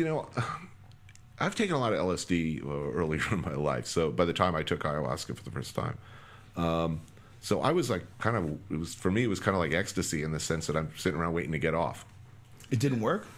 It did, but it was a big deal, Really? LSD, now that's a drug, right? That was my experience. I think you got some low-level shit, and sometimes they do that. I've always heard that from the ayahuasqueros, that they water down the stuff they give to the gringos. They don't want anybody going crazy, running through the woods, seeing dragons and flying fucking serpents and UFOs and shit. But everybody that I know that's taken legit doses, has had crazy psychedelic vision. Yeah, I mean, I went into the experience. It's this cottage, not a cottage, it's a shack up on stilts, as I recall, out in the middle of the jungle in the Amazon. We're like 6 hours by boat from any place, like resembling a place with a hospital. No lights. So I went into the experience with the expectation that it would be like the book, where I'd be crawling around naked in the jungle, shitting and puking for 6 hours before I discover my spirit animal. So this is what I thought I was going into. But honestly, I mean, I got off seriously, but it wasn't like acid. Right. So they gave you a weak dose. Yeah, I mean, I gather. I didn't shit myself, so it was win-win, though. How deep were you in acid? Like mini hits, or were you a 1 or 2, or did you like? Because I used to hang out with guys who would be like, I took 11 hits, and I'm like, what? Right. No, I was not one of these guys who'd sit around like taking too much. I mean, right. You know when it's enough. Right. Do you make your mushrooms into a risotto first, or do you do anything fancy? Back in the day, we did marinate the mushrooms in honey. I think we marinated them in honey overnight or longer, and then would mix it into a big pot of hot tea, and the whole kitchen would be drinking this tea all night long. Oh, marinate it in honey. That's how I make it a tea. That's my new thing. I'm not suggesting you do that. We did it. That's what they used to preserve mushrooms back in the day. Honey? Yeah, they used to preserve them in honey. They would dry them up and preserve them in honey, and they believed that that's one of the ways that people started getting into alcohol, because honey can ferment and become mead. And that that eventually, like, this is like one of Terence McKenna's theories, that people went from being intoxicant oriented, like with psychedelic mushrooms, to alcohol oriented, and that somehow or another fucked society up. And at one time we got along way better, He has this. I got a great bit ideal. of history, actually, that I was reading about coffee lately. You know, when the first coffee houses in England were quickly declared illegal by the government. They saw these as hotbeds of sedition, and they closed them down. Why? Because up until that point in history, most Europeans and most people in England would wake up in the morning and drink mead. That's all they drank all day long. It was basically, crude beer, homemade beer. So up until this point in history, when people started drinking coffee in these coffee houses, everybody in Europe could be counted on to be fucked up all day long. So coffee houses were the first place in Europe where people would sit around in a state of sobriety. And as people tend to do, when you're sober, you notice shit. And they're like, hey, have you noticed our government's like really fucking us? So the government was right, of course, because this was the first time that people were actually drinking a beverage and hanging out with their wits about them. And that was seen as a really dangerous thing. Food for thought. That's fascinating. Well, that's exactly what's going on with marijuana in this country. They're trying to keep that away from people. A good percentage of it is they're worried about people waking up. They're worried about people. If I was if I was president and wanted to be like reelected, if it was a really bad president, or I'd want people to smoke, marijuana. Basically, who smokes weed? Generally, we're talking. Yeah, everybody. In California, everybody. Yeah, but people who smoke. Back home, every You got is there a a lot of correlation people- between weed smoking and voting? Yeah. Frequency of voting. That's what I'm wondering. The only way, do people is there a huge inflate factor? Oh, for sure. It's like some comedian was talking about this one thing. I don't know who did it. It was the whole bit about why it's will never be voted in as legal. Because all the most fervent supporters will forget to show up. Yeah. Right. I don't know who said it, but it was really funny. Yeah. That is true. A good percentage. It is. Well, this my take on the amount of potheads that are useless is just like my take on the amount of regular people that are useless. There's a certain percentage, whether it's 20 or 30, or if you're pessimistic, up to 50% of people that are just fucking useless. And it doesn't matter if you give them marijuana. It doesn't matter if you get them drunk. They're just low watt brains. Yeah, because I think to change the law, you'd need 100% turnout. Yeah. That's going to be tough. But I've had some people that I know that have gotten to pot like late in life, and it's completely changed the way they look at things, like for the better. It helps them. Like look at Kevin Smith. Didn't start smoking weed until 3 years ago. Look at you. Look at me. I can think of a lot of public figures out there who would probably have benefited from early use of psychedelics. And Unquestionably. Yeah. I mean, Steve Jobs always talks about that one of the most powerful experiences in his life was tripping on acid. I think some would respond well. I think John McCain would be a different and more interesting person if he'd done acid at some point in his life. Oh, for sure. Yeah. For sure. And he wouldn't be so scared. He would have Others a would get. outlook. Others I'd be worried about. I would be very worried about giving Michelle Bachmann acid. That's some squeaky Fromm shit right there. I would be worried about giving her husband acid. Oh, man. Acid and Viagra, and then run.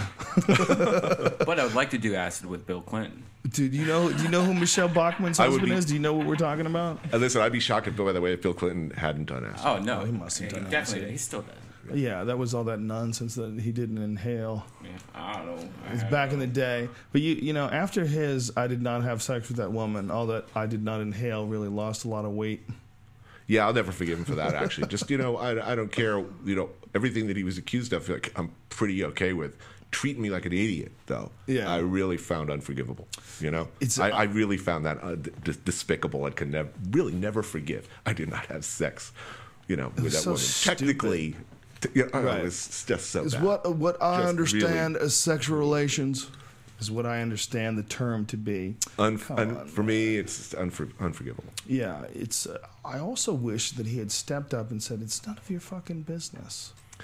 I wish he had said, "This is a ridiculous private matter, and you're trying to make it a big circus." It's really amazing. Like it seems like the smarter you are, and the higher you are in the public eye, the more powerful you are, the more likely you are to behave like the stupidest person to ever be on like Law and Order.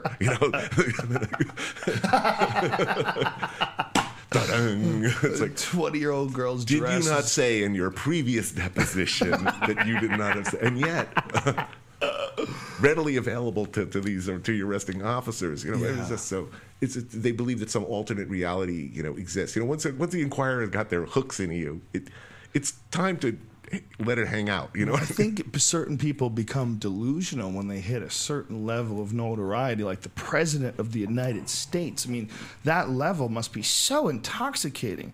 And when you're already kind of crazy, which most people who run to become president in the first place, you got to be at least a little bit fucking crazy. And then all of a sudden you're there, and the whole world is paying attention to you every moment. You just feel like you could just stick your dick in someone's mouth. It's like, what's the big deal? I'd be stick it in there. I was thinking my first order and my first thing in office, I'm the president, is by decree. I would make sure there was an In-N-Out burger in New York City. We would need many chains, many outlets of In-N-Out burger. You're that much of a fan of In-N-Out burger? Yeah, I would. I would use the power of the government to make sure that happens. You love them that much? I'm bitter that we don't have them in New York. Really? Yeah. Do you have Five outrage. Guys? Do you have Five Guys burgers? Yeah, I think we do. Five Guys burger is pretty fucking good. I'm a sentimental guy about this. Really? This stuff. It's exotic to me. I mean, I know there's better burgers out there, but it's something I like about it. You just get hooked on certain tastes? Yeah, and I kind of like that their business model just goes against against the grain. Yeah, it's a good business model. It's kind of interesting. We always try to shoot there, and they never let us shoot in there. We've had difficulties. Really? Yeah, but we got a shot. What about the Chick-fil-A guy? You ever try to shoot at his place? He's the guy that doesn't open on Sunday because it's the Lord's Day. Right. All really? Chick-fil-A's are closed on Sunday. So that's the Lord's Day. Am I kind of voting by eating their chicken? Anyway. I don't think so. Right. In the end, does it really matter? Yeah, right. Does it really matter? I don't know. If they're just a really evil corporation, that they're like, they're all of their products are made by imprisoned children somewhere. Right. Yes. Yeah, probably that matters. Yeah. Yeah. But the Chick-fil-A guy who believes in the baby Jesus, he doesn't want to work on Sunday. Who gives a shit? Oh yeah, I think the In-N-Out Burger guys there was a religious component to the company at some point, an underlying philosophy. But the point is, they've apparently created this really pretty cool business model for fast food, and it's an issue that I think about a lot because I don't know which economist, somebody smarter than me, another 15 years we're going to be a country. Everybody in the country will all be selling cheeseburgers to each other. That will be what Americans do. We don't make anything anymore, really. Manufacturing has dropped to nothing. We're into making Transformers 7 and selling each other burgers. Before the economy even collapsed, Putin was quoted as saying, "I don't understand the American economy. It seems that all they do is sell houses to each other." Well, he was right about that. He's fucking right. He was right about that. But I mean, truthfully, what our best export? Is war. No, honestly, no. It's culture. Culture? It is. Yeah. War's pretty close second. I think music. Yeah, for music, sure. TV, and comedy. movies. It is our most powerful weapon and our most powerful. I think it's what we do best. For better or worse. I mean. I agree 100%, especially, television and films. I mean, as opposed to other countries. Every now and then another country will make a good movie. But goddamn, there's a giant chunk of them that come from this fucking wacky place. Yeah. Do you ever go someplace where you go, ooh, being from America might be kind of touchy here? There have been places where I thought that was going to happen, where in fact we were treated really, really, really, really well. Like where? Where'd you worry about? Well, everywhere in the Arab world, the hospitality's been unbelievable. Saudi Arabia, I was, apprehensive. They take a lot of Saudis have a very different view of the world than I do, for sure. But no, I think everywhere I've been, again, it's kind of about people have been incredibly hospitable in places that I didn't expect up front they would have any particular love for Americans. Vietnamese were incredible from the first time I went there. A lot of bad history there. I even asked at one point, I turned to somebody I was with, I said, "Aren't you guys pissed? Aren't you cranky about anything?" Yeah. And they're like, don't flatter yourself, dude. Life's hard out here. Don't consider yourself special. Since we fought the Chinese, the Cambodians, the Chinese again. Before you, there was the French, the Japanese, the Chinese. We've been at war for 600 years. You were only around for X. So they take a really professional kind of long view. Basically, if we stop fighting this week, next week you're welcome at my house. We'll hang out. We'll talk shop. We'll get fucked up. Tell some jokes. Yeah. Wow. Generally speaking, I mean, so that's a place where people have been really hospitable, and I didn't expect it. Well,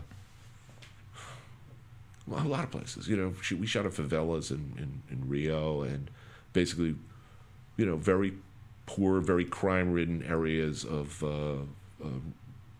Rio and Buenos Aires. A place you have to sort of hook up with the local crime guy, you know, whoever the mayor of the block is. No. This is our fixer will contact us. If you want to shoot in this area, you're going to need somebody, a local godfather or the head of the crew or whoever controls that area in the real world. We have to contact them and say, listen, we're going to make a point of coming at you, showing you respect, offering you a few dollars, because it's never about the money. You know, and we'll get to wander around and shoot your whole area of your city without fear of being shot or stabbed or robbed. And we do that again and again. And again, we just show the respect of acknowledging, for better or worse, you are the boss of this neighborhood. We're going to show you respect in front of your neighbors, and you will keep us from getting shot while we're shooting in your neighborhood. Again, it's just about, it's not, you know, we're not paying people. It's people are proud of their food. Chances are they're proud of their neighborhood. They're proud of their friends. If somebody expresses interest in telling their story or showing the world what they do, particularly if there's food involved and local beverage, chances are you're going to have a good time. You're going to be treated well in this world.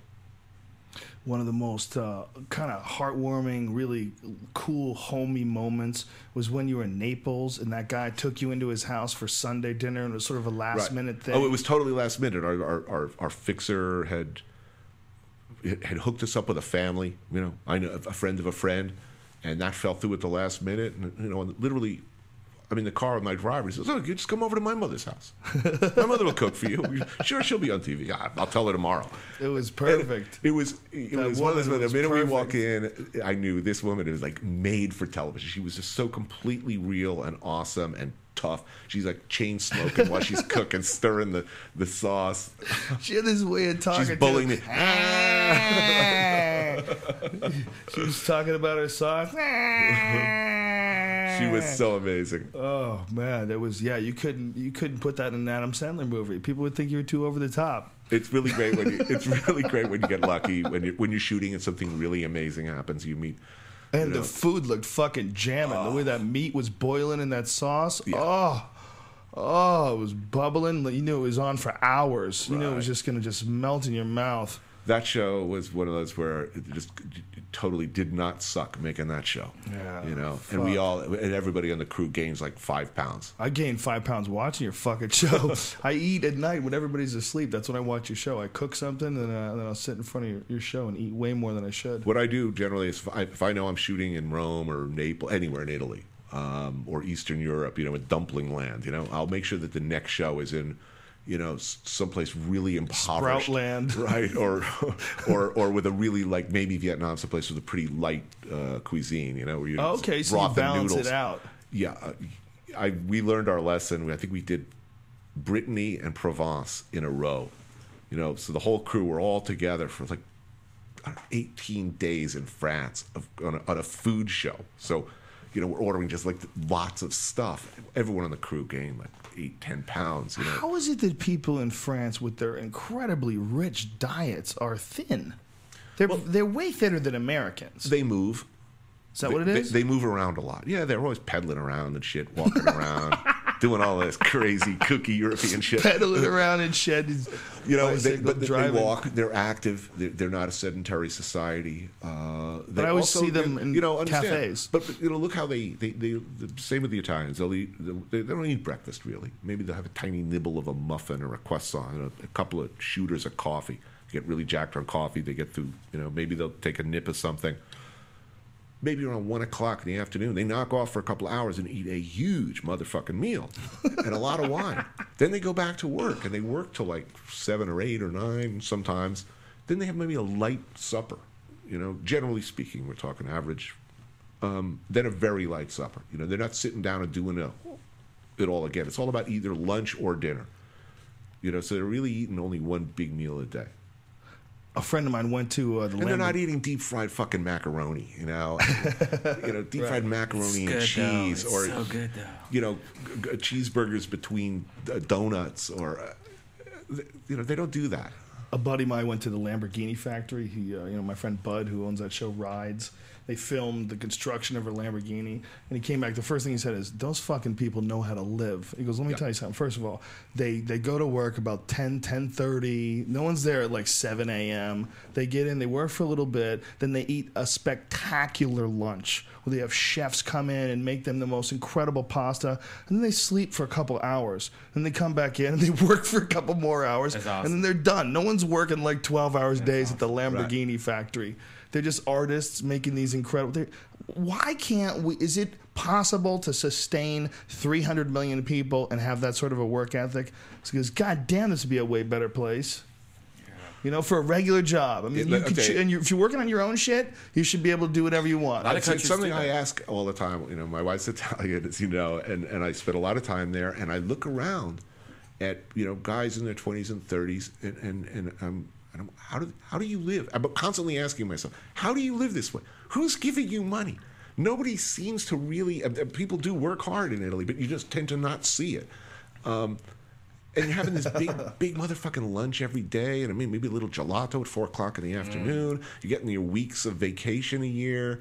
In France and in Italy too. You get sick in the middle of the night. You pick up a phone and call a doctor, and like 15 minutes later, some young intern arrives on a motor scooter and shoots you up with whatever drugs you need to feel better at your house. And it's like free or close to free. They don't even take tips. It's fucking nuts. Wow. They come to your house. They will come to your house. Old doctor bag and just. Can you imagine this? And they come quick. That's what happens when you have a small culture. When you have a culture of too many millions of people, you have the diffusion of responsibility thing. The numbers are too big, and there's no way you could rock that. I don't know. Rock that. I don't know. Listen, I still I don't know how they do it, but they do it. The priorities are very, very different. But I'll tell you, quality of life does not suck. Does not suck. And how many people live there total? I don't know. It's not that many, right? I don't know. You're asking me population of France or Italy? So is it like a couple million each? What is it? I have no idea. It's not like a major American city, right? I just think this. There are countries in Europe with fewer people than New York City. That's for sure. Yeah. I mean, New York City is the most amazing city on the planet, but I just think that any time you jam that many people in one spot, you're asking for some unnatural reactions. I don't know. I'm fascinated by how well New York works. It's incredibly efficient. By and large, just watching taxis. Like one of the things I love doing in New York is driving. Everyone else hates to drive in New York. I love driving in New York. I love how traffic. These cars should be smacking up against each other, particularly the way the taxis drive when they're bombing up an avenue, looking to hit the lights, changing lanes without even touching their directionals.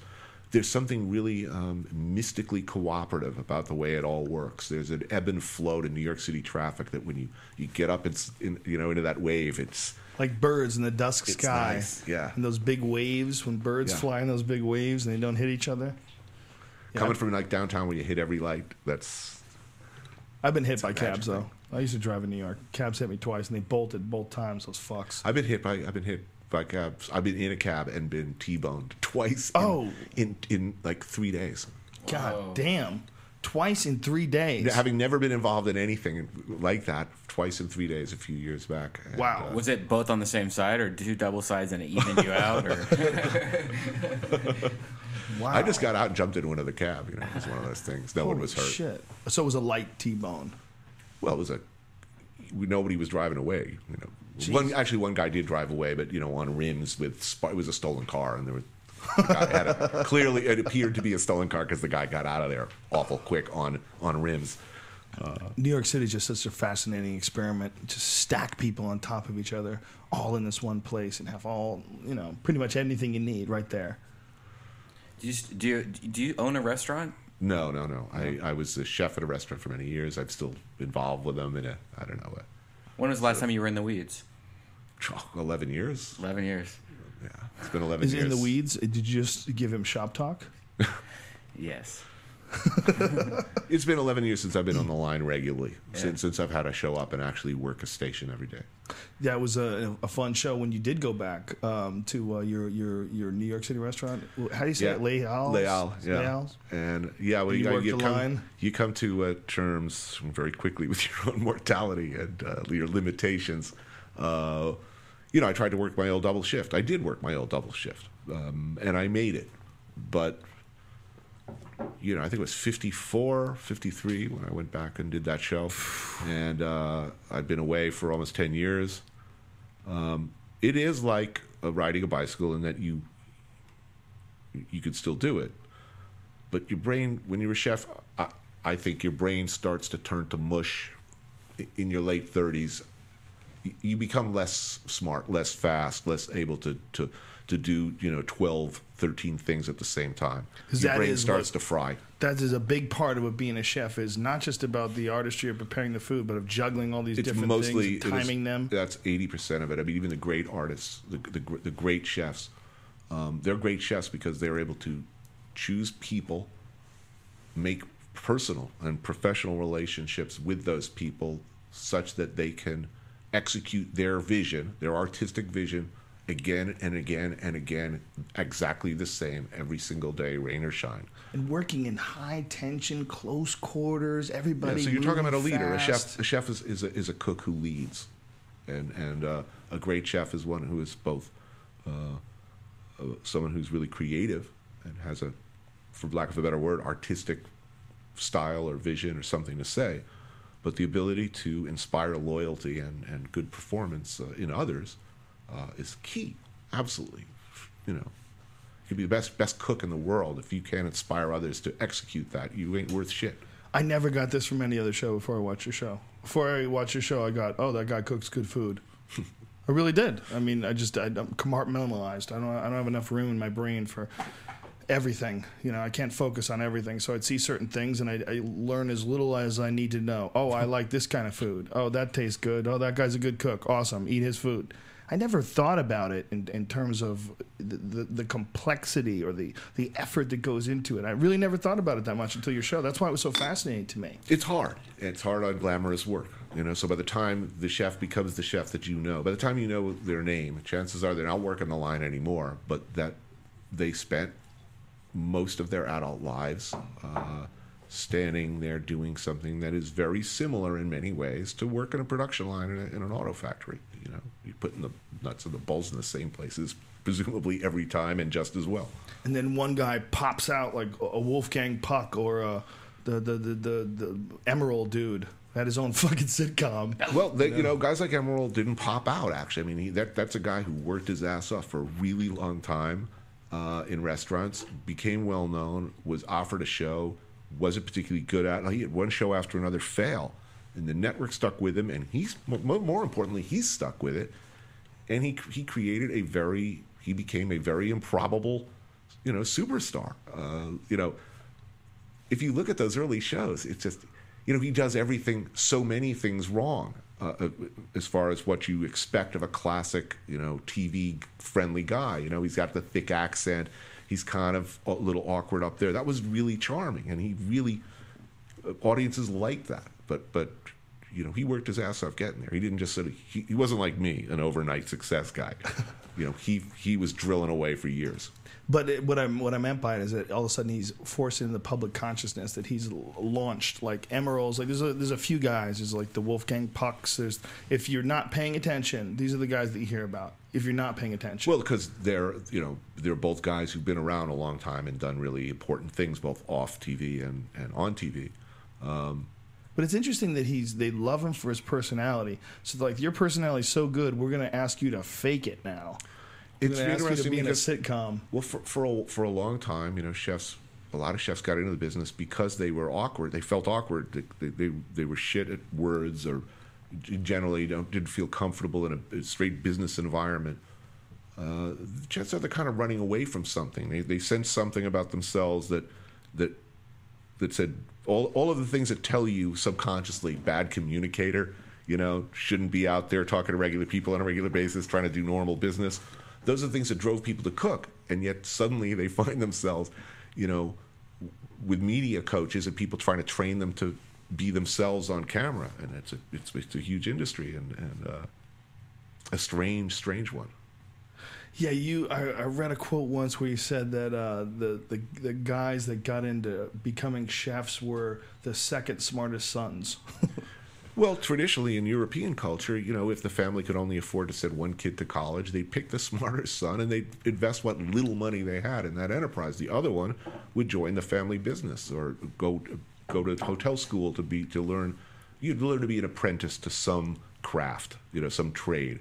And for a lot of people, that was hotel school. So a lot of the great chefs, they came out of that kind of situation. And certainly when I started cooking, it was the misfits who ended up in the restaurant business. Life hadn't exactly turned out the way they'd expected, or maybe there's a quick, a temporary, there's always a job for you if you're presentable, reasonably intelligent.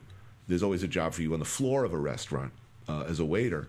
And you take joy in that, though, right? You take joy in being one of the misfits. Oh, I mean, it's why I got in the business. It was running away with the circus. It was fellow misfits and refugees who really just couldn't hack it anywhere else. Ended up in this enterprise. See, that was the first time I'd ever seen it or heard it described like that. Was listening to you talk about it. I'd never thought of working in a kitchen to be like that. Yeah, well. It was a lot of fun. I mean, it was a lot of fun. I think how many people have worked in restaurants at one point or another in life. It is an education. It's one of the things I love. There's so many things to love about it that are special about it. You see people again and again. I used to see these guys. They come out of like the mountains of Afghanistan, or the tribal areas of Pakistan. Really, conservative background. Never been any city until they came to New York. They're working in a restaurant as busboys. 4 weeks later, it's that motherfucker, cocksucker, son of a bitch, rat bastard. They basically have immediately adopted sort of the worst of New York culture as a speech. But they're also, you get so smart about human behavior when you're a busboy or a waiter. You see so much of it. It's like being a bartender. You learn way more about human nature than you want to learn. You didn't sign up to be a psychiatrist, or an enabler, or a doctor. But in the end, that's kind of what you become if you're a bartender with regulars. So I think people in the restaurant business get this really unique view of the world, perspective on the rest of the world. Yeah, that is a unique position to be a bartender, to be the sober person serving everyone drinks while they're all just falling apart and talking to you. It gets to some people. I could use one. Not a beer? It gets to some people. I knew a bartender who. I'd be drinking with him. I'd do my shift drink with him after I worked a lunch service. And this guy was telling me, after 10, 12 years in the business, I don't know if I could do this much longer, man. I just don't know if I could do it. And I said, why? He says, watch this. He takes 3 glasses and I guess he presses them in the sponge, rinses them with kosher salt, and puts them under the bar. This old lady comes in, sits down. I like a salty dog. He pours his salty dog. She drinks it. She orders another. He has a second glass for her. She drinks it. Then she gets up. She says, okay, that's enough for me. Gets up, makes it halfway to the door. Looks at the ground. Second thoughts, goes back to the bar, orders a third. Point is, he had the 3 glasses ready. He knew this woman is an alcoholic. Okay, I am helping her on her way to her ultimate destruction, and I can't hack it. But I have too many customers like this. Well, ultimately, if you're in the bar every night, bars are great once a week. Bars are great once a month. If you can, once a month, if you stay healthy and you're feeling good, your immune system's up, you've been eating vitamins and eating well, you just get fucked up. Let's do it. Come on, everything's good.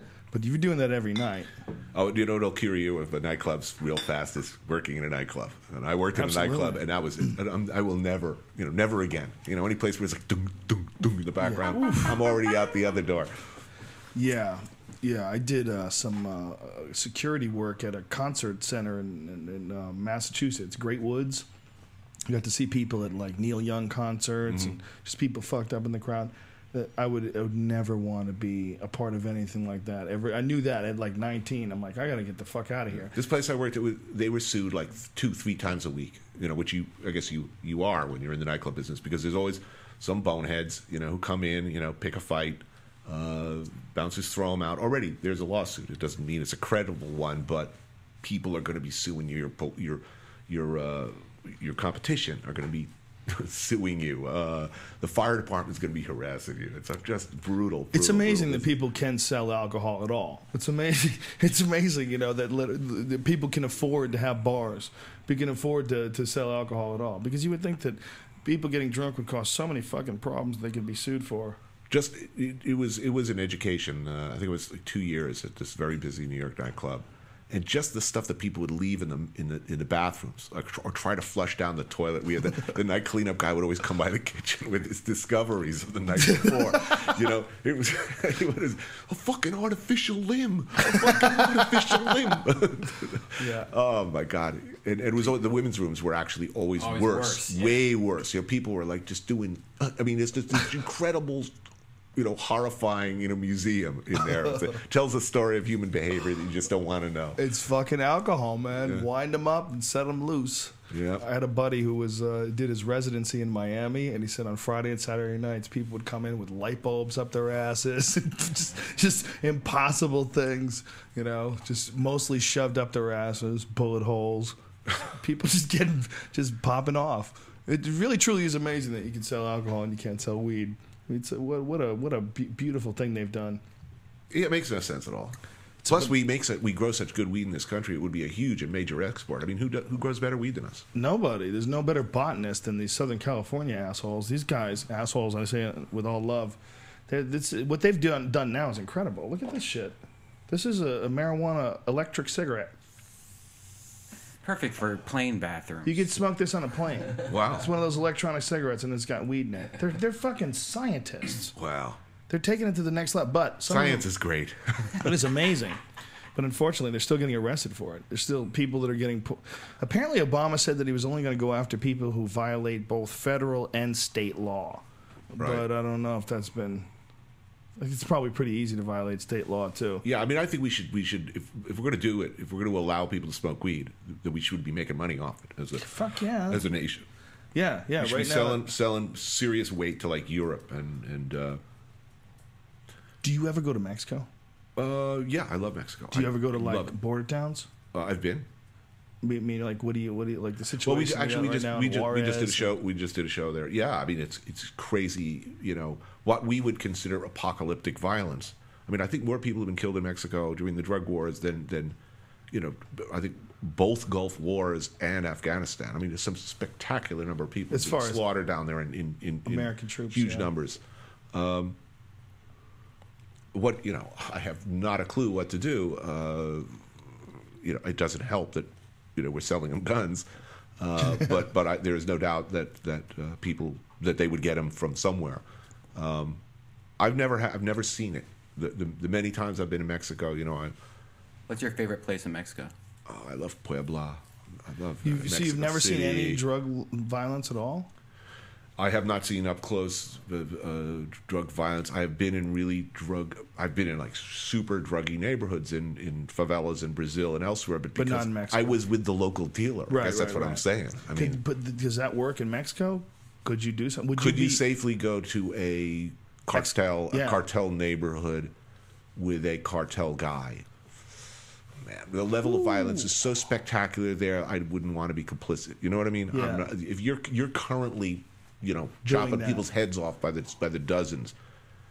It's another. It's one thing. Have you ever been around someone like that in another country? Inadvertently? I've met people. I have met people and done scenes of my show with people who have done very, very bad things in their lives. No question about it. They were not currently at the time of the show.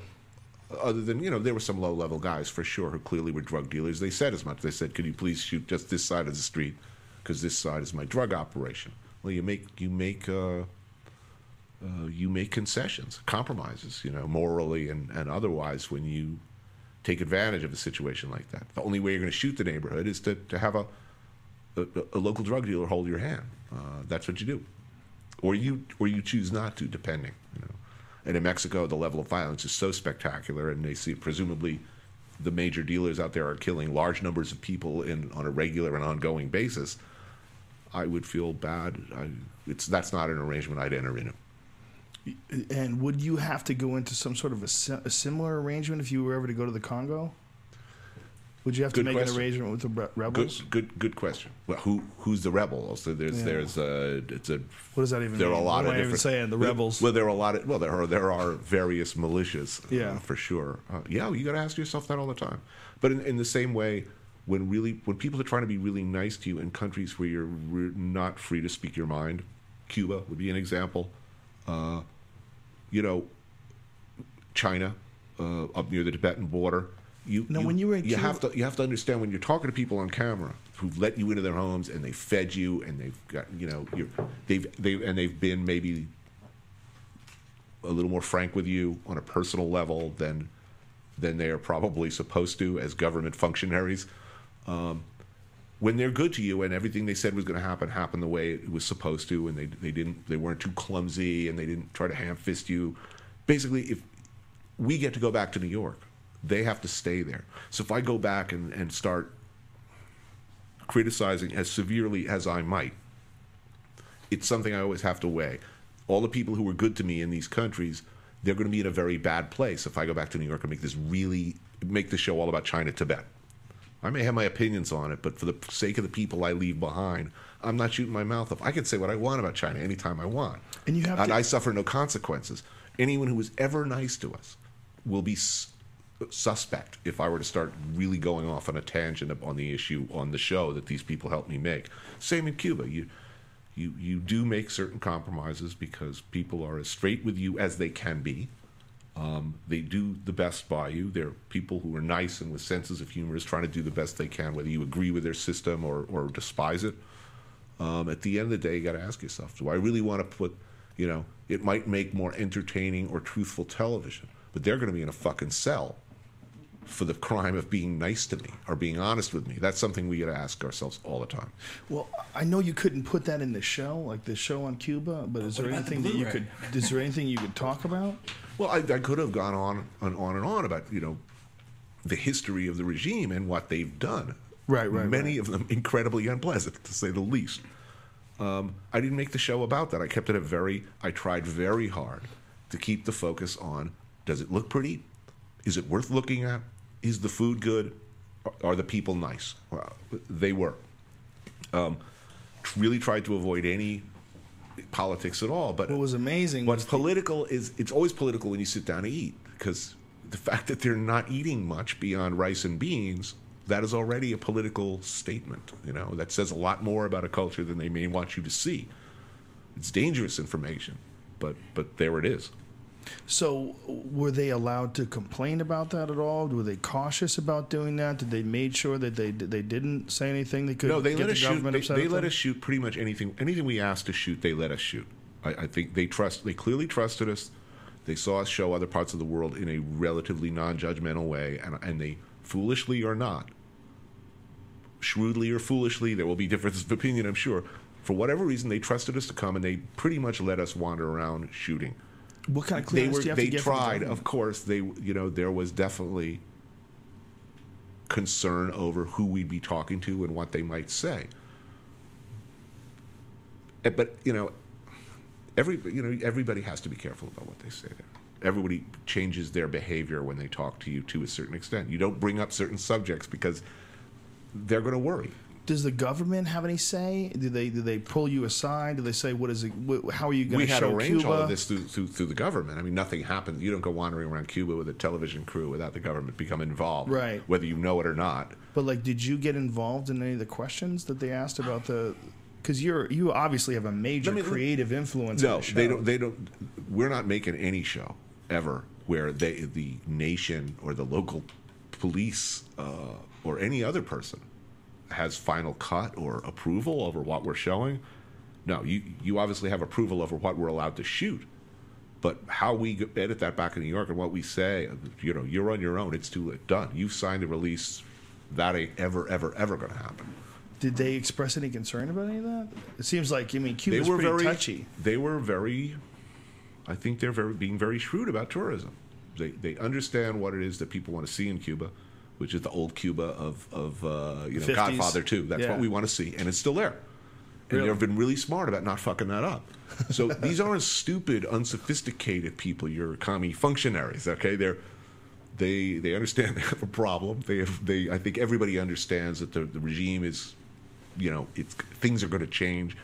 I think everybody's kind of holding their breath in the country, waiting to see what happens next. And I think what happens next is like completely and blindingly obvious to everyone. I mean, Castro dies, they open everything up. pretty damn quick. Yeah. And then everything gets better, way better for the Cuban people. Sort of.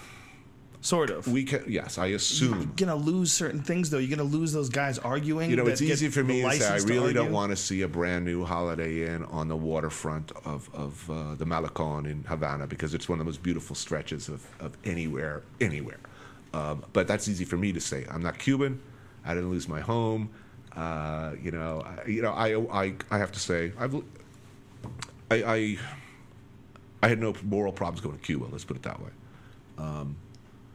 But I've since met a lot of Miami Cubans who take a very different view of going to Cuba.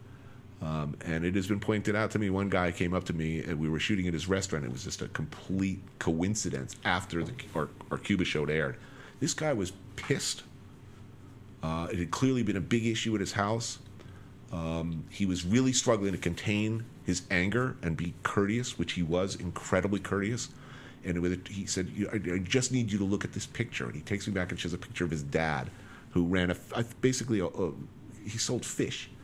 So I'd always thought that, the people who lost their homes and ran off to Miami, were all, the rich, the bastards, basically. What this man was telling me is, my father was an ordinary businessman, who'd worked hard, selling fish, catching fish and selling fish. And they took his business and ended his livelihood. That's something, it was a very hard show to balance, let's put it that way.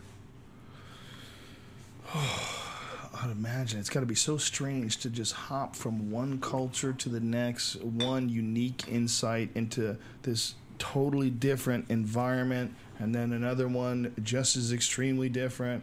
We're really hoping to shoot in Libya in January. We'd hope to shoot in you September. had talked to me about this at the UFC. We want it so bad. I mean, ideally, we would have been there when they got Gaddafi, But I have friends there who've been in and out. People we've worked with in some of the dicier places. We work with some very interesting security guys, and some of them have been working in Libya lately. And we were getting sort of dispatches of what life's like there. And these are hardened professionals who've been around. They've been in a lot of wars. They've seen a lot of conflicts. In many ways, you would probably call them mercenaries in an earlier day, but they were really sentimental about Libya. Like they were like, dude, it's awesome what's happening here. You should come. It's like all these young people from all over the world, of Libyan background. They're all coming here and like welding machine guns on their pickup trucks. And there's this really magical thing. I'm actually thinking of pitching in. Whoa. Apparently, it's nice to see the bad guys actually lose, right? It is, if it's that clear, Yeah, I mean, I think that's exactly what I'm getting at. Where not a lot of people would look at Gaddafi and say, "Well, that." I would be unhappy to see his head being kicked across a public square. I wouldn't be unhappy seeing that. But I don't think. Yeah, Gaddafi is about as big a piece of shit in the world of rulers as you can get. He's a nice villain. He wears a good black hat. It's a feel good for everybody, and they're doing it basically. There's NATO support, but they're basically doing it themselves. Do you remember that guy, General Wesley Clark? Remember that guy who ran for president a while back? Yep. He predicted all of this in 2007 on it was one of those CNN or one of those fucking shows where he got on and he talked about the United States' agenda as far as acquiring natural resources all over the world, and Libya was right in the pile. Libya, Iraq, Afghanistan, Pakistan, it was all these different countries and he described it all in 2007. And slowly but surely, all these things are getting implemented. I think what we're seeing in Egypt and Libya and Syria and Tunisia, I think actually what we're seeing is something we didn't predict. we didn't make it happen. It's happening. It's in many ways frightening to us. I mean, I think the fact that all these governments are toppling is not necessarily good for our American business interests. I happen to think it's a really good thing. I'm happy to see it. Like, I don't really care what kind of psychos take over Egypt. Just the fact that, even if bad guys end up running Egypt again, the fact that it was possible that they could topple those particular bad bastards who'd been around forever. It was unthinkable a year ago to your average Egyptian that their government, that things would ever change, ever, in their lifetime or their children's lifetime. And it was unthinkable that these dynasties would ever fall. So it's really kind of awesome. Just the fact that it sends a message that it can happen, I think it's a good one. I don't think it falls into the plan. I'm waiting for that big payday from Iraq that was supposed to, are we supposed to be pumping their oil straight into American coffers right now? That ain't going to happen. I think, it depends on who you're paying attention to or who you want to believe when it comes to that world. But, there's a lot of people that believe that we've hit some sort of a peak oil stage, and what they're trying to do is just control all the areas which will be absolutely necessary when oil gets to the point where we're going to have to start rationing things. We're doing a really bad job then, because the Chinese are basically snapping it all up. I mean, everywhere you go in Africa now, it's like, oh, look at the nice new bridge we have. The Chinese bought and paid for it. Yeah. Everywhere you go, like, it's amazing. Every major infrastructure development that you see in places like Liberia, other African countries you've been to, it's like, oh, those really thoughtful Chinese were here. And, thoughtful Chinese. And they bought all our oil. They'll need 50% of the world's oil, I think, in like another, maybe it's 10 years, soon. Holy shit. China alone will need... When I first went to China, it was like everybody's on bicycles and there's cars. Second time I went, it's like 50-50. Now it's just cars as far as... And how much time has this been? 10 years. Wow. So it's just accelerating in China. It is, what do they say on The Simpsons? Welcome, future masters. Future overlords, we welcome you. So is it just the way they handle business is different in China now? Because they were much more strict as far as commerce and things, right? They had much more rules. Well, they've had communism on their necks, right? But I mean, in a lot of ways, it's like, wait a minute, you want to make China like a competitive free market? It's like, are you out of your minds? They'll kill us. Then they're really dangerous, because there's a lot of them. They work really hard. They're willing to work to get things. That's already an advantage over we're entitled. We feel entitled. Times have been good for us. I grew up of a generation where we were taught that automatically, our lives would be better than our parents. I took that as religious, dictum. That was straight from God. Okay, I was disappointed somewhat, but I'm lazier than most of the people. I was raised to be lazier, and I am lazier than the great majority of people you see in China and India, for instance, who, see, it's no accident. You see these people taking double majors, the parents were rice farmers, and the kids are now in university, ferociously competitive. That's what it's about. The desire for a different life. We got that life already. So it's going to be hard to dangerous competitors. Well, they're already our landlords, so it's really you know what, in the world of the future, the more we intermarry with the Chinese, the more attractive our kids are going to be, as far as I'm saying. And we're definitely going to be eating better. Right. So how bad can it be? Well, it could be. Well, you could be one of those factory workers at Concom that hits that suicide net in a drunken leap off the top of the building. They have those nets all around the building to keep people from killing themselves. It could get rough. Have you been to China? No, never been. You go to China, certain major chain hotels. Like you go to a Hilton in New York. It's like to my mind, it's not the greatest hotel ever. Okay, you go to a Hilton in Shanghai, it is fucking luxe. Okay, any chain hotel in Shanghai or Beijing, a Western chain hotel, the level of excellence and technical superiority required or expected there is so higher than in New York. They just at that level, the sort of people who would stay at one of these hotels in Shanghai are a lot richer and more demanding than their equivalent in New York. So the level of luxury and development that you see in places like China, where Jesus, this is a dysfunctional government, you would think it's fucking they're communists, for fuck's sake. how come they've got this, great rail system?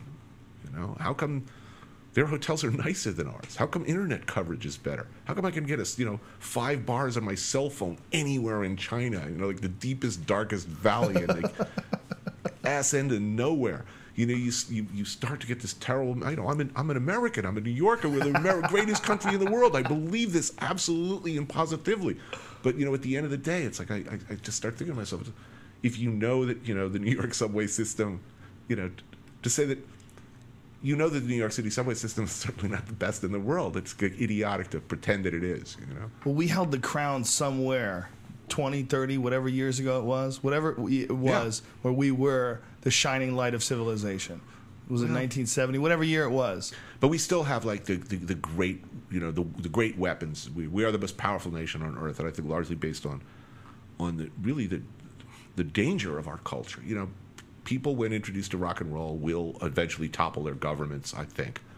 It hasn't worked here, but abroad. Wait till Rick Perry gets in office. No, I think our great cultural export has been rock and roll, rap music. Clearly, it makes people want to, whatever it is they see, they kind of want, in one form or another, they kind of want some form of that. So, in your experience in all these other countries, and when you see all these different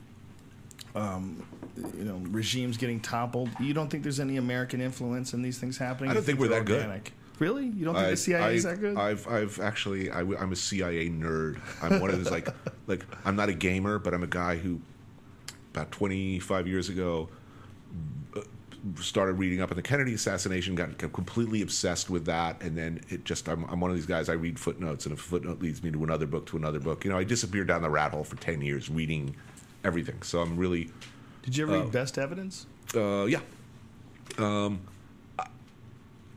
My feeling is if history has taught us anything, and if you read all of the documents from all of the controversial periods of CIA operations, we just don't seem to be very good at these things. and everybody rats and writes a book about it immediately after it happened. So if it went well, you can be sure you'll be reading about it, or it would have been leaked to a magazine by now. So I don't think... That's so sad. I don't think we're that good.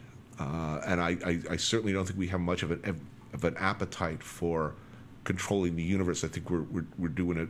We seem to be working very hard to hold the dam. So you think the speculation about the CIA being involved, like they're probably just very, very peripherally involved, and there's just shit happening no matter what? I'm sure there are major CIA operations going on right now, without doubt. But I think this notion that there's an office somewhere where the whole fate of the world is sort of decided, what countries are going to invade over the next 10 years, we're just not that good, and we're definitely not that secure. There's always, if 3 people know about something. It's the greatest argument about the Kennedys. The 9/11 conspiracy theory idiots, the Kennedy assassination, Looney Tunes. If basically in this country, if more than 3 people know about a thing, one of them is going to be on the stand crying about it, the other guy's going to be writing a book about it, and maybe 2 guys will keep their mouths shut. I think today, I don't think during the time of the Kennedy assassination it would have been that difficult to hide things. I think things were much less transparent back then than were today. Yeah, but that's what's great about history. Eventually, if you're willing to wait around, somebody to my view, if you're willing to wait around, every boring, grim detail will eventually come out. And if you, as in the Kennedy assassination, someone, I don't know who said it, they described the mafia theory as the halfway house for failed conspiracy theorists. It's like, after you've decided the CIA didn't do it, the mafia the FBI did it. It's like, yeah, okay, well, it was the mafia, And there's all this great evidence to support that theory, but ultimately, I'm of the Oswald got a lucky shot really? Theory. Wow.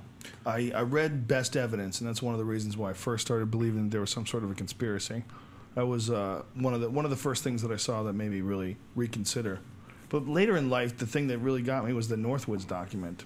If you never heard of that, it's something that they drafted in the 1960s or 1960, where 61 or 62, where Kennedy actually vetoed it, and all the Joint Chiefs of Staff signed it, and they were going to have fake American terror attacks, we're going to get a plane. They were going to have a drone plane explode it and say a bunch of people died. And they were going to attack Guantanamo Bay. And they were going to arm Cuban friendlies to attack Guantanamo Bay because we wanted to go to war with Cuba.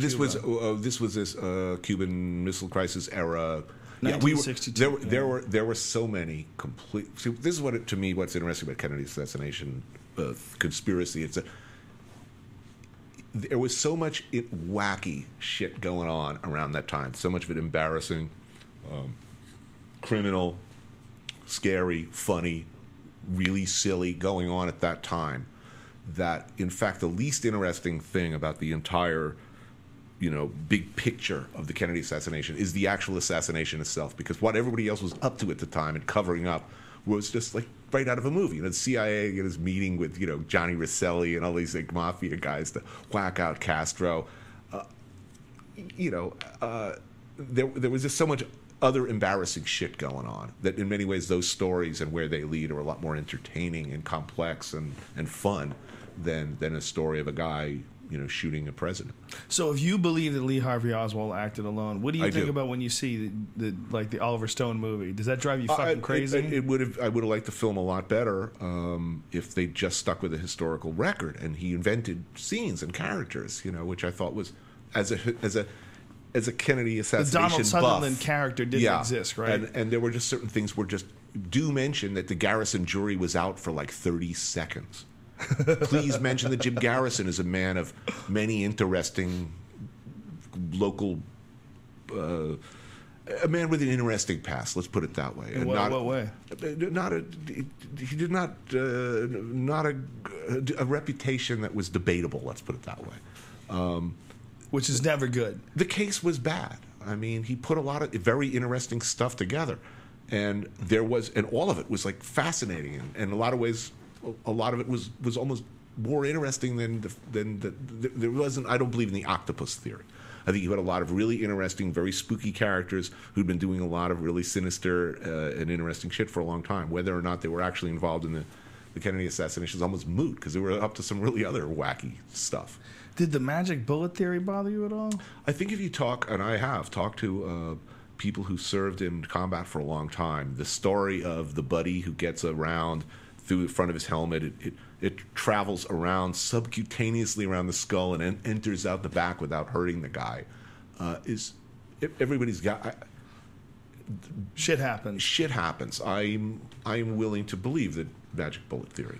I would be willing to believe it, except for the fact that they came up with it because a guy got hit with a ricochet under the bridge, and so they had to attribute everything to 3 shots. And I was like, God, that seems like fucking shifty logic. I don't know what they call it, but when you've eliminated all the other suspects, you're left with the likely truth, I think. And I to my satisfaction, anyway, I've kind of eliminated the other suspects. Woody Harrelson's dad didn't have any part of it in the grassy knoll. Wasn't he rumored to be one of the shooters? It's Wasn't that part of it? Yes, of course. Yeah. But Howard Hunt was supposed to be there. It's like, everybody's there. It's like Ronald McDonald is there. Why is that so sexy? Why is it so sexy? I wanted to believe it so badly. Bigfoot, Loch Ness Monster, UFOs, Kennedy, the whole deal. Yeah.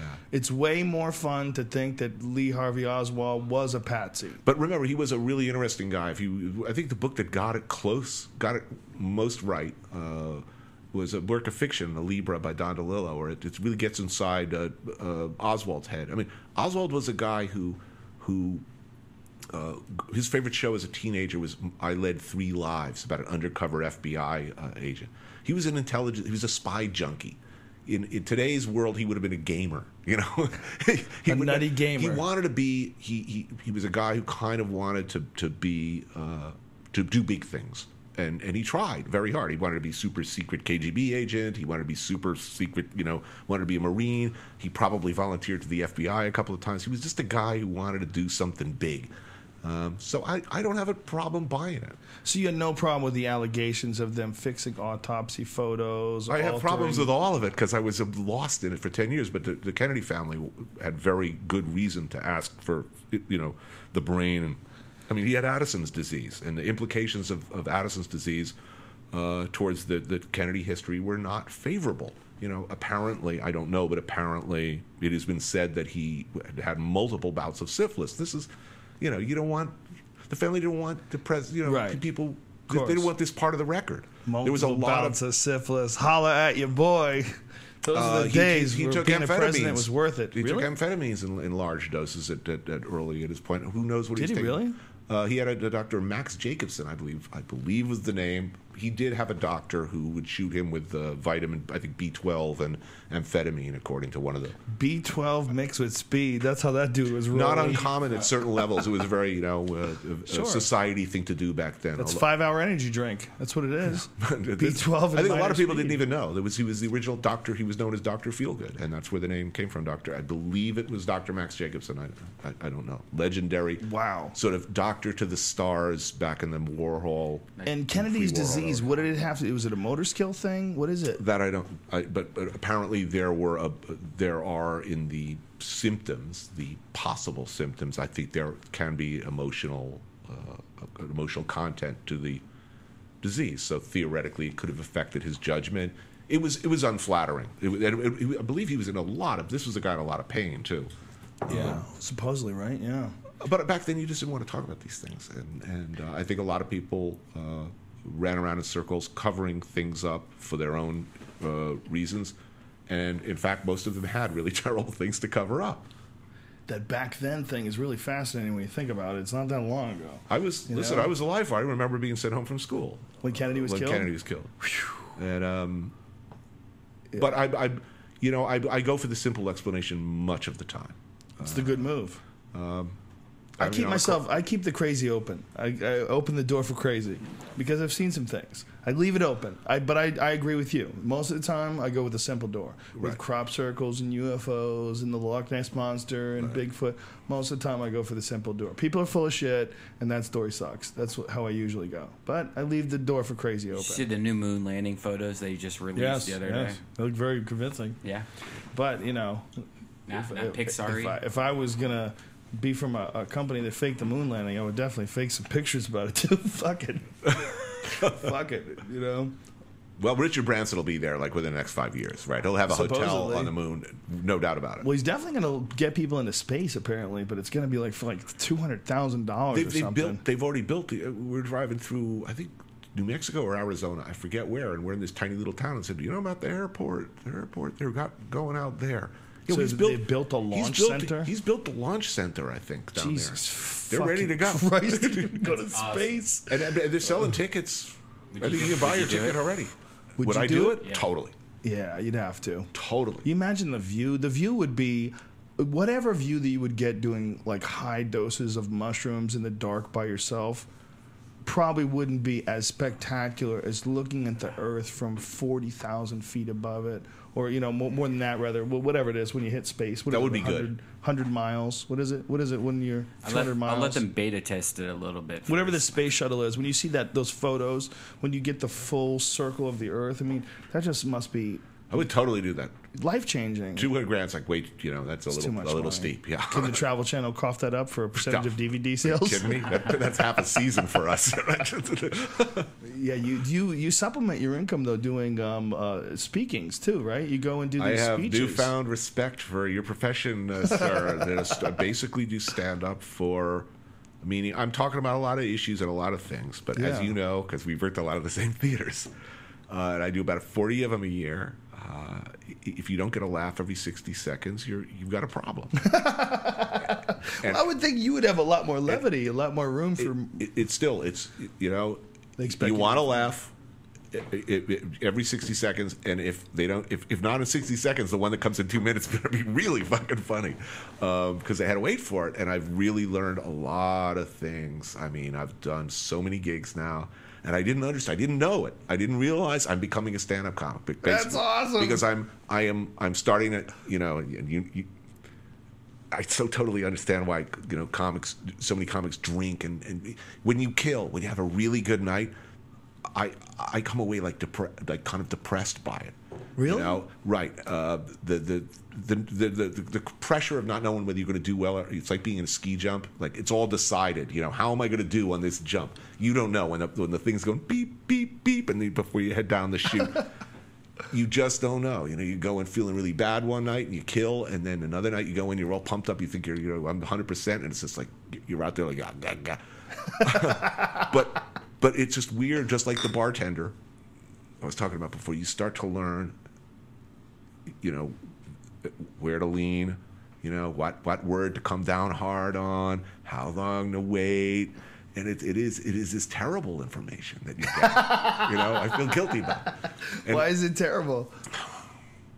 because it's manipulative, and when you're interviewed a lot or when you're doing the same routine a lot, you start to, someone will ask you off camera or off stage a question to something that you've just, and you're doing bit, you slide into it and say, well, I was actually talking about this last night on the stage of the Pabst Theater. But you're very humble. You're very humble in the way you approach things, and that's one of the reasons why you're such an interesting guy, and one of the reasons why your opinion is so respected. But when you're talking about this, what you're doing is getting the thought to them as efficiently as possible in a method that you're already successful at.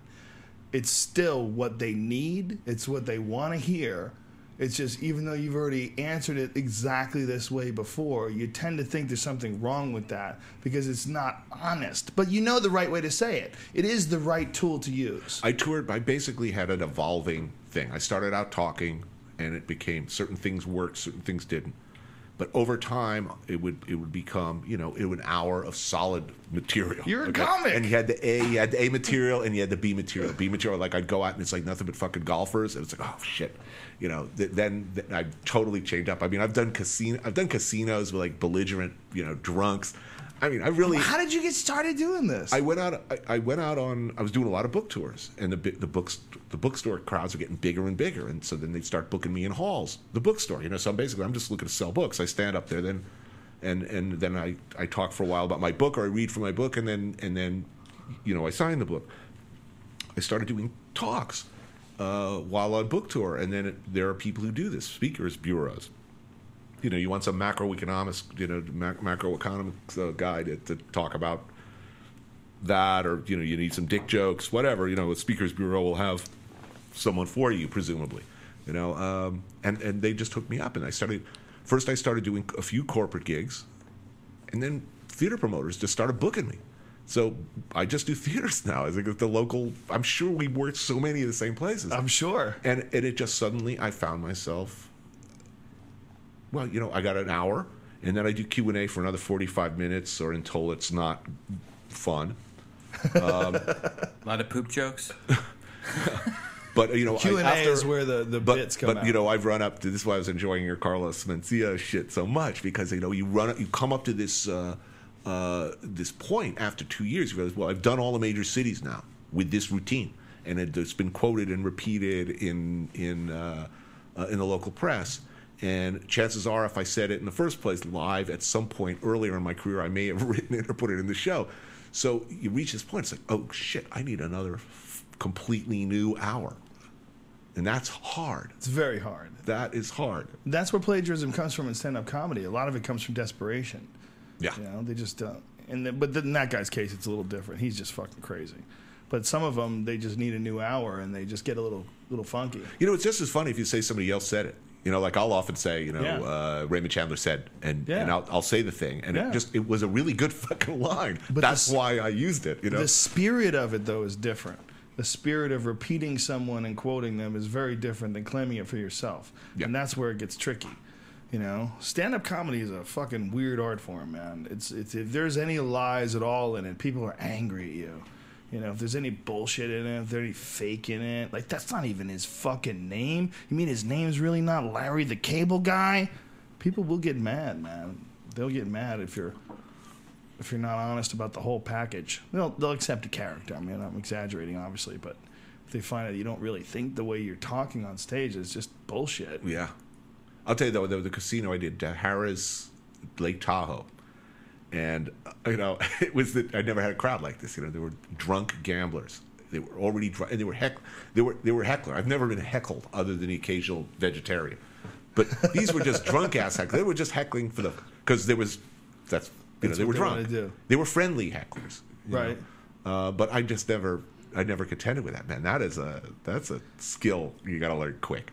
Yeah, well, I started out doing really bad clubs. I did a lot of I did strip clubs where I guested at rather emceed a Jack and Jill strip club in Woonsocket, Rhode Island, where a guy would strip and a girl would strip. I've done some horrible places. And when you do a lot of bars and a lot of like comedy nights in bars, you're gonna get hecklers. Yeah, no, it's all good. I mean, it's fun. It's fun. It's exhausting.